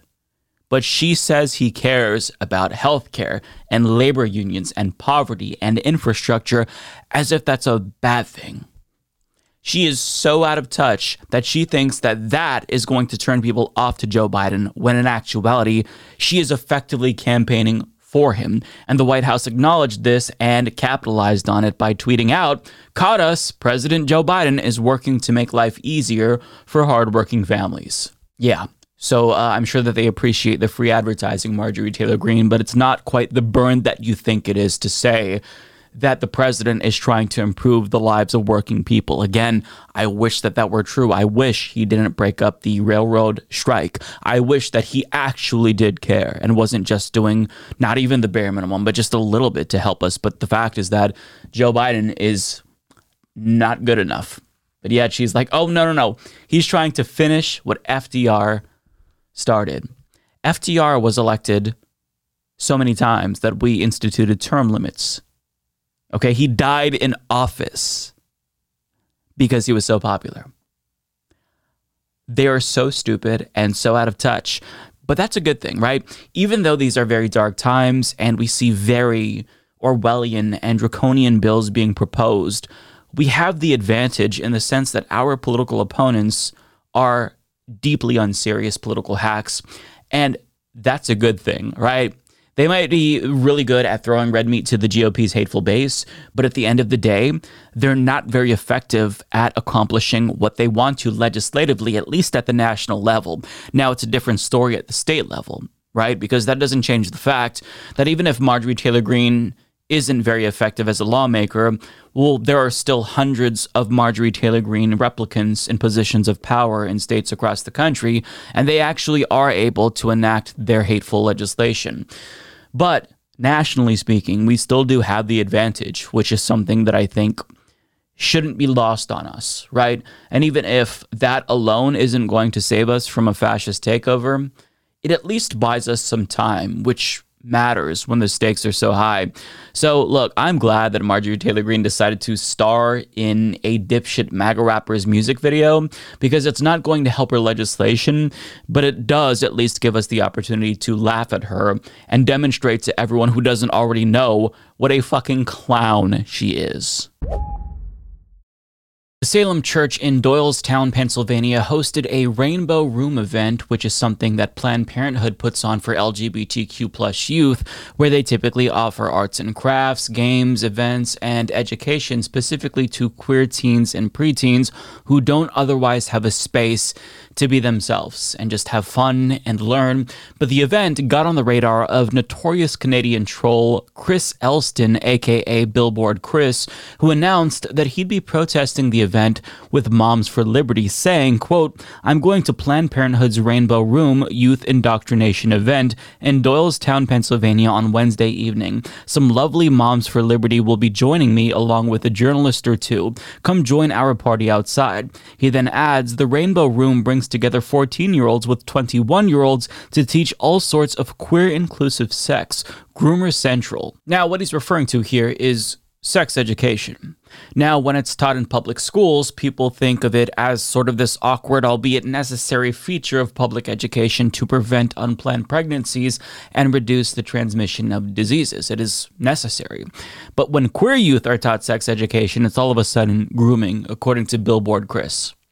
But that's just not true. A meta-analysis published in the Journal of Adolescent Health found that a comprehensive sex education that is LGBTQ+ inclusive actually helps to prevent child sexual abuse and offers a plethora of other benefits as well. But I mean, he knows that. And even if this event didn't offer sex education, he'd still call it grooming, right? If this was a drag queen story hour, he'd still say that it's grooming, because we know that to these types of people, anytime a queer person is in the presence of children, they call that grooming. Or if LGBTQ plus youth gather for a space to have a queer prom or just get to know each other because maybe they don't fit in or they're bullied, they'll still call it grooming. So it doesn't matter what the situation is. It's always by default grooming to them. So me explaining this is really not necessary. It's effectively superfluous information, but to any viewers who don't know why sex education for youth, including LGBTQ plus youth, is good, now you know. Either way, he showed up because he wanted to make a scene, and as LGBTQ Nation reports, Elston showed up wearing a sandwich board that proclaimed children cannot consent to puberty blockers. He also recorded his presence with a selfie stick asking others, "Can anybody tell me why we should be cutting off the body parts of children?" So on one hand, he's worried that this is a grooming event because they're teaching sex education to queer youth, but on another hand, he's going up and asking them why they're chopping off children's body parts. Seems like a very, very good faith actor. I'm obviously being sarcastic, but I mean, the goal, I think it's evident. He's there to antagonize people. He's there to antagonize event goers. He wants to intimidate them. But fortunately, his attempt to gin up outrage did not work. In fact, it backfired tremendously because when he showed up to the event, he was met with a surprise. Newsbreak reports, Chris was met by a crowd of about 200 parents of LGBTQ youth, church parishioners, and members of the community. The counter-protesters were standing on the lawn in front of the church, in the driveway, and on the sidewalk. Some were holding handmade signs of their own with messages like, "We love you more than you hate us." In other words, the community was not going to tolerate this bigot showing up to intimidate queer youth who they realize need a space to be themselves, to learn, to, be in community with other queer youth. Because maybe they don't feel as welcomed by their cis and straight peers. They need this. So the community, to the tune of hundreds of people, showed up and said, "We're not going to tolerate your intimidation." And you love to see it because this dude, he showed up with a couple of Moms for Liberty momsies. So they were very much outnumbered. It was like maybe 12 at maximum of their protesters, and then you had hundreds of counter-protesters. And that is really encouraging to see. But him and his Moms for Liberty cronies getting ratioed by counter-protesters, it's not even the best part of the story. Because from Chris's perspective, hundreds of counter-protesters showing up isn't necessarily the worst thing ever, considering the types of tactics that he uses to demonize and troll LGBTQ plus people and their allies. So he is essentially a real-life troll and debate me bro, who provokes people into giving him a reaction to which he can then broadcast to his audience on Twitter and say, look at how unhinged these LGBTQ plus people and their supporters are. So let me give you a couple of examples so you know who we're dealing with here. This man paid for a billboard in Vancouver, Canada, declaring his love for notorious transphobe and Harry Potter author J.K. Rowling. He then wore that same slogan on a shirt to a Nicholas Sperling rally, who is a pro-LGBTQ plus politician in Canada, and he did this specifically to provoke the attendees. And it worked. And on top of that, he uploaded a video of himself following a woman who cursed at him after he asked her an outrageous transphobic question. And he does this because the goal isn't necessarily to change minds. It's not to have a conversation or debate people.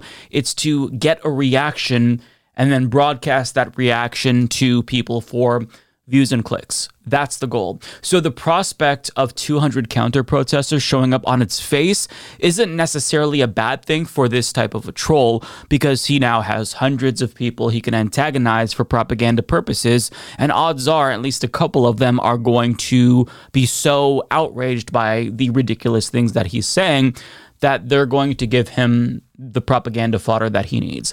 But unfortunately for him, it did not go according to plan, because the counter-protesters all agreed to a really interesting, albeit genius, strategy. Newsbreak continues, in a brief interview conducted on the street before he arrived at the church, Chris said his goal in traveling to Doylestown was to have conversations with members of the community. But as he approached the church, Chris was met with a wall of silence as nearly everyone in the crowd ignored him. Even when Chris got close to people and tried to start a conversation, he was largely ignored. Most most people in the crowd treated Chris as if he wasn't there. Chris walked up and down the sidewalk holding a phone on a selfie stick to record his interactions. He loudly asked if anyone wanted to talk about the science of transgenderism, but there were no takers. Quote, "Can anybody tell me why we should be cutting off the body parts of children?" Chris asked. "A lot of you probably don't believe that's even happening, right?" For the most part, the protester encountered a wall of silence and an occasional angry glare from the counter-protesters. At previous appearances around the country, Chris has posted videos of people screaming at him and occasionally assaulting him. That may make for good video on the web for a provocateur, but the Doylestown crowd refused to engage. So they decided to not feed the troll, and that strategy was a massive success. And I'll tell you why the protesters themselves are saying that that strategy was successful in a moment. But first, I want to share their reasoning for this particular strategy. So one of the attendees was State Senator Steve Santisario, who represents Doylestown, and he also showed up in solidarity with queer youth. And he was asked by a journalist about this particular strategy, and what he said was brilliant. He said there was really no point in engaging with someone whose mind is already closed. And furthermore, he suggested that the community was already familiar with the tactics and the antics of Moms for Liberty. So engaging with any of these people was pointless because their goal of being there was not to argue with bigots and transphobes. The goal was to stand in solidarity with queer youth, and it worked.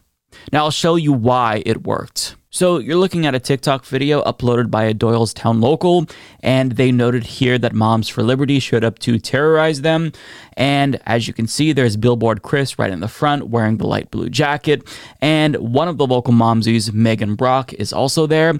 But then they cut to all of the counter protesters that showed up, and they talk about their strategy of just ignoring him as he walked around with a selfie stick trying to provoke a response from anyone. But nobody would give him what he wanted. At one point, he even tried to talk to a dog since no humans would engage with him, but even the dog apparently wasn't interested either. And him being ignored resulted in him and his momsy friends going home since nobody would take the bait. Nobody. So that right there is why they say don't feed the trolls, because depriving them of the attention that they crave makes them go away. They win when you acknowledge their existence, but by not acknowledging them, by ignoring them, you are depriving them of the thing that they want the most, your attention. Again, they don't care about dialogue or debate. Their minds are closed. They just want to make you look silly, and it's impossible for them to do that if you simply ignore them. Now, I want to show you a longer video that he posted to Twitter himself, because you're going to see how disciplined all of these counter-protesters really were, because he basically talks to them sometimes for minutes at a time, but they ignore him. And they just keep talking to each other, and you can tell that they were just having a good time. Like, one of the attendees said that they wanted it to feel like a festival on the street, and you kind of get that vibe because people were having a good time despite his presence. Let's watch. Are you proud to have a conversation? You're not. Wow, it's incredible. Whether you believe in God or evolution, and I'm sure everyone here, being such a science crowd, I'm sure they all believe in evolution. But whether you believe in God or evolution, this makes no sense. If you believe in God, this ideology teaches that God made us wrong. And if you believe in evolution, this ideology is teaching that for the first time in human history, for the first time in 200,000 years, we need a pharmaceutical company to help our children be who they really are. Totally insane. Did y'all see the wheels turning their heads just now? Their brains started to break. They'll come around.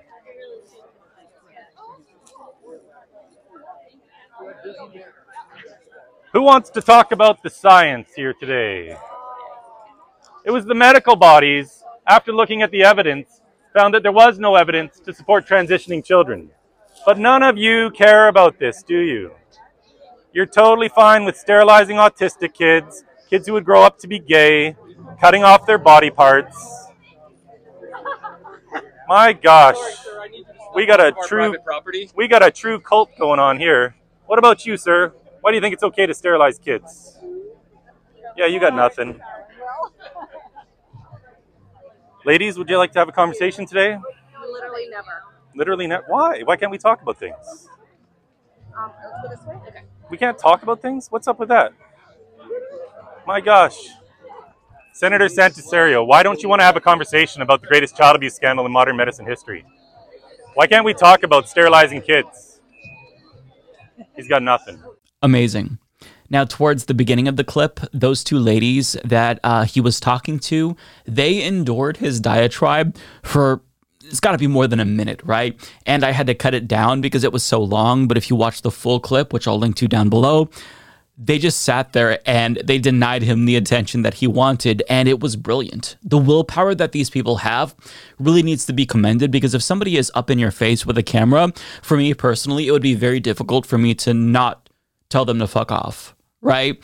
But these people, they didn't bite. I mean, a couple of them were like, no, I don't want to talk to you.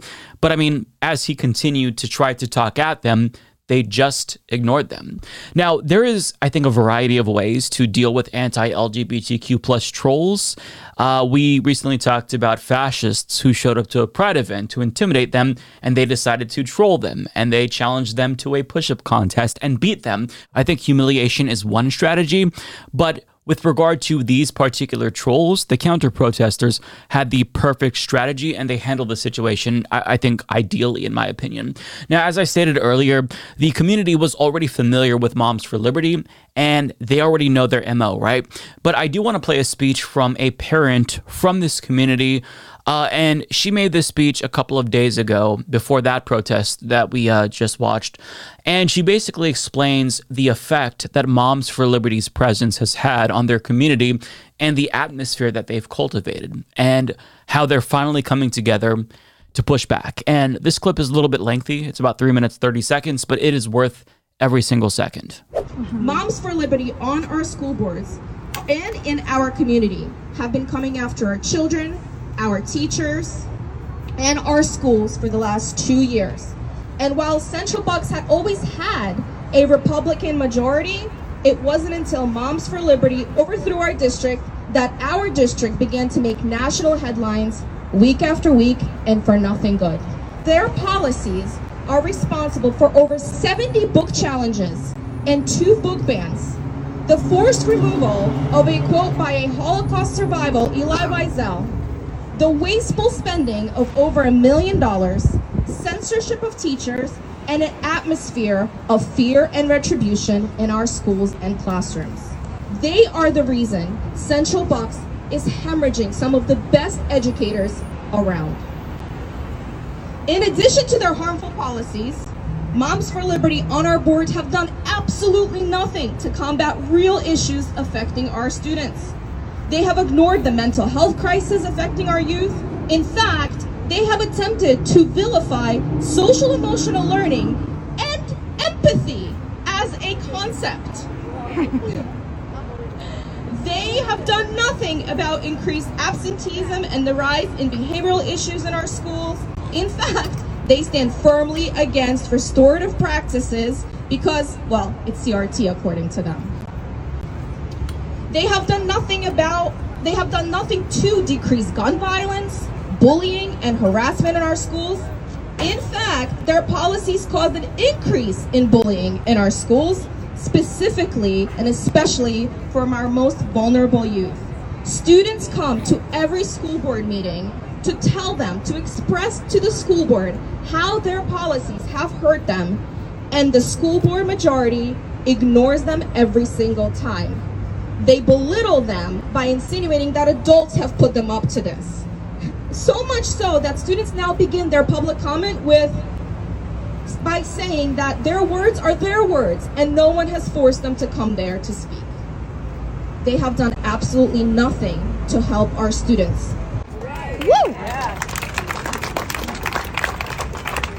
I've been asked recently, how has this divisiveness affected my community? And my answer is simple. It's not divisiveness. The premise is wrong.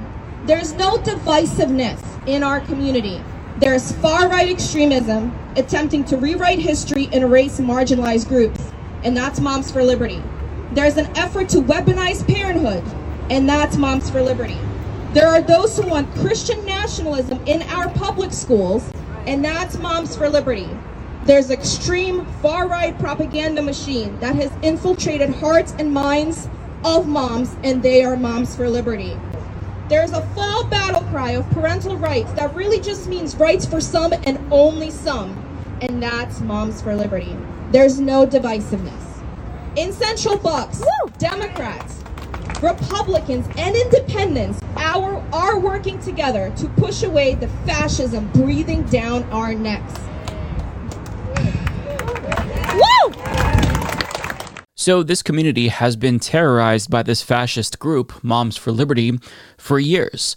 And as a result, good people are starting to come together to fight back against these fascist momsies who have infiltrated their community. And not only that, they've brought in outside agitators, outside provocateurs like Billboard Chris to terrorize their own communities, as is the case in Doylestown. But in other communities, they've brought in much more nefarious, militarized groups like the Proud Boys to disrupt school board meetings. So Moms for Liberty is organized fascism that has taken over many communities in this country, and it's largely gone unchecked up until this point. And this community in particular, they're demonstrating to other communities that you don't have to just sit back and take it. When you all come together, you can drive out the fascists. And driving them away from events like this, it's easier than dismantling the hold that they have on school boards, for example. But I mean, the very first step is for the community as a whole to come together and say, enough is enough. We're not going to tolerate what they're doing.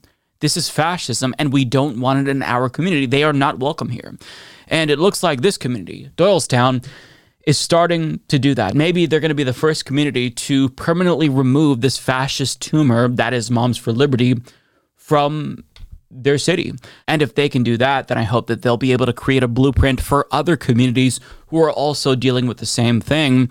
And, you know, there's going to be a point where Moms for Liberty is so ubiquitous with school board meetings and all of this that there's going to be blowback. And I think that we're reaching that moment where the blowback is happening because they've kind of just overplayed their hand and they've demonstrated that they don't actually have a concern for the children or the teachers. They just want fascism and authoritarian control. And I'm thankful that people are finally starting to recognize that this is what they're doing. So the faster that other communities wake up and do what Doylestown did, the better off we'll all be. Well, friends, I just want to take a moment to congratulate the former president of the United States, Donald Trump, for a new high score. Woo! Looks like we're gonna go for 3 indictments. Three indictments, 2 impeachments, legally liable for essay. I mean, if racking up legal trouble as a former president were some sort of a game, he would without a doubt be the winner. Now, listen, you may get the sense that Trump doesn't pose as big of a threat in 2024 because of all of the legal trouble that he's in. But to the contrary, I just don't think that that's true. It would be true if we lived in a sane world. The problem is that we don't live in a sane world. He is still the GOP's 2024 frontrunner despite being indicted twice, and as ABC News reports, he was just notified by special counsel Jack Smith that he is the target of another probe, which means a 3rd indictment could be imminent. And I don't think any of us expect this to change his status as GOP frontrunner. Now, he acknowledged the latest probe on Truth Social, predictably calling it a witch hunt and saying this is tantamount to election interference and the weaponization of law enforcement. Now, normally you would just ignore Trump when he says things like this, right? But the difference from his previous diatribes on social media and this one is that the things that he's saying now, because he is not just a presidential contender, but the front runner for the GOP, it has very specific policy implications, and what he's saying is dangerous. So the subtext of what he's saying there is that since Biden is able to interfere in the election by weaponizing law enforcement to go after his political opponents, well, maybe he should be able to do the same thing if he's elected president again. In fact, this isn't just speculation because he explicitly said this after his 2nd indictment. I will appoint a real special prosecutor to go after the most corrupt president in the history of the United States of America, Joe Biden, and the entire Biden crime family. Name a special prosecutor.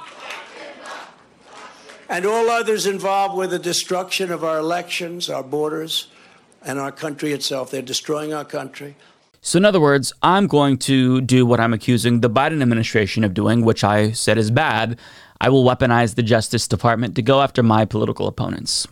Now, don't you think that if he actually believed that what Biden was supposedly doing were bad, that he would instead call for reforms to enhance accountability and transparency and the autonomy of the Justice Department, and not just pledge to conduct himself in the same exact way which he deemed as corrupt? Doesn't that seem a little bit weird? No, instead he's broadcasting his intent to do bad things with the excuse being that Democrats did it, so I can too. Now, the thing is that these investigations are not political witch hunts. And if Biden had complete control over the Justice Department, don't you think that he wouldn't allow them to investigate him for his handling of classified materials and his financial ties with Hunter Biden? Don't you think that Biden would just shut that down unilaterally? See, the reason why a president could seemingly be investigated by his own Justice Department in the first place is because it is an independent agency. But Trump has signaled that he'd bring an end to the Justice Department's autonomy. How? Well, simply by appointing someone like Jeffrey Clark to the Justice Department if he's elected. Now, for those of you who don't remember, Jeffrey Clark is somebody who Trump tried to name as his Attorney General back in 2020 in an effort to help him steal the 2020 election. But Trump backed down after the Justice Department employees threatened him with mass resignations. But if Trump wins in 2024, here's what that means for Clark and the Justice Department in general. As the New York Times explains, Mr. Clark, who was a favorite of Mr. Trump's and is likely to be in contention for a senior Justice Department position if Mr. Trump wins re-election in 2024, wrote a constitutional analysis titled, "The U.S. Justice Department is not independent," that will most likely serve as a blueprint for a second Trump administration. Like other conservatives, Mr. Clark adheres to the so-called unitary executive theory, which holds that the President of the United States has the power to directly control the entire federal bureaucracy, and Congress cannot fracture that control by giving some officials independent decision-making authority. So this is why what Trump is saying here is more important than his usual diatribe. He could potentially consolidate power and actually weaponize the Justice Department to go after his political opponents. And when people like myself push back, they'll cry hypocrisy or accuse you of selective outrage for not condemning Biden for doing the same, even though Biden did not do that. But to average voters, that argument seems compelling on its face. And that's an issue because it gives Trump the legitimacy that he needs for that type of a power grab. But Trump's ambitions for executive power extends even beyond that, because as the New York Times explains, Mr. Trump and his associates have a broader goal: to alter the balance of power by increasing the president's authority over every part of the federal government that now operates by either law or tradition with any measure of independence from political interference by the White House, according to a review of his campaign policy proposals and interviews with people close to him. Mr. Trump intends to bring independent agencies like the Federal Communications Commission, which makes and enforces rules for television and internet companies, and the Federal Trade Commission, which enforces various antitrust and other consumer protection rules against businesses, under direct presidential control. He wants to revive the practice of impounding funds, refusing to spend money Congress has appropriated for programs a president doesn't like, a tactic that lawmakers banned under President Richard Nixon. He intends to strip employment protections from tens of thousands of career civil servants, making it easier to replace them if they are deemed obstacles to his agenda, and he plans to scour the intelligence agencies, the State Department, and the defense bureaucracies to remove officials he has vilified as the sick political class that hates our country. Quote, "The president's plan should be to fundamentally reorient the federal government in a way that hasn't been done since FDR's New Deal," said John McEntee, a former White House personnel chief who began Mr. Trump's systematic attempt to sweep out officials deemed to be disloyal in 2020 and who is now involved in mapping out the new approach. Quote, "What we're trying to do is identify pockets of independence and seize them," said Russell T. Vought, who ran the Office of Management and Budget budget in the Trump White House and now runs a policy organization, the Center for Renewing America. So their goal is a complete paradigm shift to fundamentally reshape government and expand the power of the presidency, thus upsetting the balance of power and further eroding the principles of democratic governance. And that is horrifying because they're just admitting that they're going to do this, right? And Republican primary voters, they just don't seem to care. Maybe they don't know, but if they did know, odds are they probably wouldn't care. Trump is the front runner by far. And once you open the door to this idea that the president has absolute power, absolutely, then really anything becomes permissible. Anything is possible. He even joked about packing the Supreme Court. You know, many presidents never get the opportunity to appoint a Supreme Court justice. I had 3. They are going. They are not happy about that. And maybe we'll get 3 or 4 more. Can you imagine? Let's get 7. Let's have 7 or 8 or maybe even 9. Now, to be fair, there's nothing in the Constitution preventing him from doing this. In fact, it's a move that I and others encouraged Biden to make in order to rebalance the court after Republicans stole 2 seats. But Trump's justification here is that we should do it to trigger the libs, whereas the justification from the left is that we should do it to address the court's legitimacy crisis, corruption, and enhance democracy so the court better represents the American people. There's a real meaningful difference there between those 2 justifications. But that clip gives us some additional insight into Trump's governing philosophy to the extent that he has one, right? I don't think that he has a cohesive view of how government should work or who it should work for. But to him, he thinks that it's not really about the people. It's not about serving the people who elected him. He doesn't want to be a public servant. He wants power so government can better serve him. And his thirst for power is only going to grow because it's not just about his ego and narcissism any longer. This is about him getting elected again so he could save his ass from serving any prison time, because that executive immunity is definitely going to come in handy if the legal issues continue to pile up. And that is why I say that as his legal troubles become worse, he's going to become more dangerous, right? As the indictments pile up, his thirst for power is only going to deepen. And that alone is dangerous. But what makes matters even worse is the fact that the Republican Party, they enable him. For example, look at how Marjorie Greene reacted to his indictment, and don't miss the Freudian slip at the end. You're talking specifically about his conversations with officials in Georgia? I'm talking specifically on every single level. He can ask, was there election fraud? I should be able to ask if there's election fraud. But can he ask them to find a specific amount of votes? That's not what I'm talking about. I'm saying there's nothing wrong with asking for election fraud. And yeah, he can say, hey, where are these votes? First of all, he didn't ask where the missing votes were. He straight up told Georgia's Secretary of State, Brad Raffensperger, to find him the votes, meaning cheat. And you've got to love how she said at the end there's nothing wrong with asking for election fraud, because even if she didn't intend to say that vocally, right, we all know that that's how she feels within her heart. But you could argue that Marjorie Greene's opinion doesn't really matter because she's just one Republican politician and nobody really takes her seriously. And I'll grant you that point. But here's what the Speaker of the House and leader of the Republican Party said in response to a potential third Trump indictment. Well, I guess under a Biden administration, Biden America, you'd expect this. If you notice recently, President Trump went up in the polls and was actually surpassing President Biden for re-election. So what do they do now? Weaponize government to go after their number one opponent. It's time and time again. I think the American public is tired of this. They want to see equal justice, and the idea that they utilize this to go after those who politically disagree with them is wrong. And that right there is why I find this moment so dangerous. It's not just Trump who's saying these things. Republicans with real power are parroting the dangerous things that he's saying. And it's not like this is a new phenomenon, right?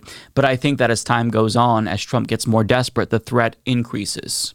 And once you kind of accept this idea that Biden weaponized the Justice Department against his political opponents, which again is not true, but if Republicans believe it, then you kind of have to allow Trump to do the same thing if he's in power again. Otherwise, you're just the useful idiot for liberals. Republican voters are never going to allow you to get away with it if you condemn Trump, because Well, Biden did the same thing, right? So in conclusion, even if Trump's attempt to move us closer towards authoritarianism ultimately fails, the problem is that he has already legitimized the prospect of authoritarianism. He has gotten GOP voters to think about the end of democracy and us having a dictator, and many of them are comfortable with that, so long as he's the dictator, right? And that in and of itself is bad for democracy. So this crucial moment in America's history is something that I don't want people to take for granted, right? Our government, it might be too dysfunctional to materially deliver anything for the American people or save us from climate catastrophe. But here's the thing. If we lose what's left of democracy, then the small chance we have of making any difference disappears entirely.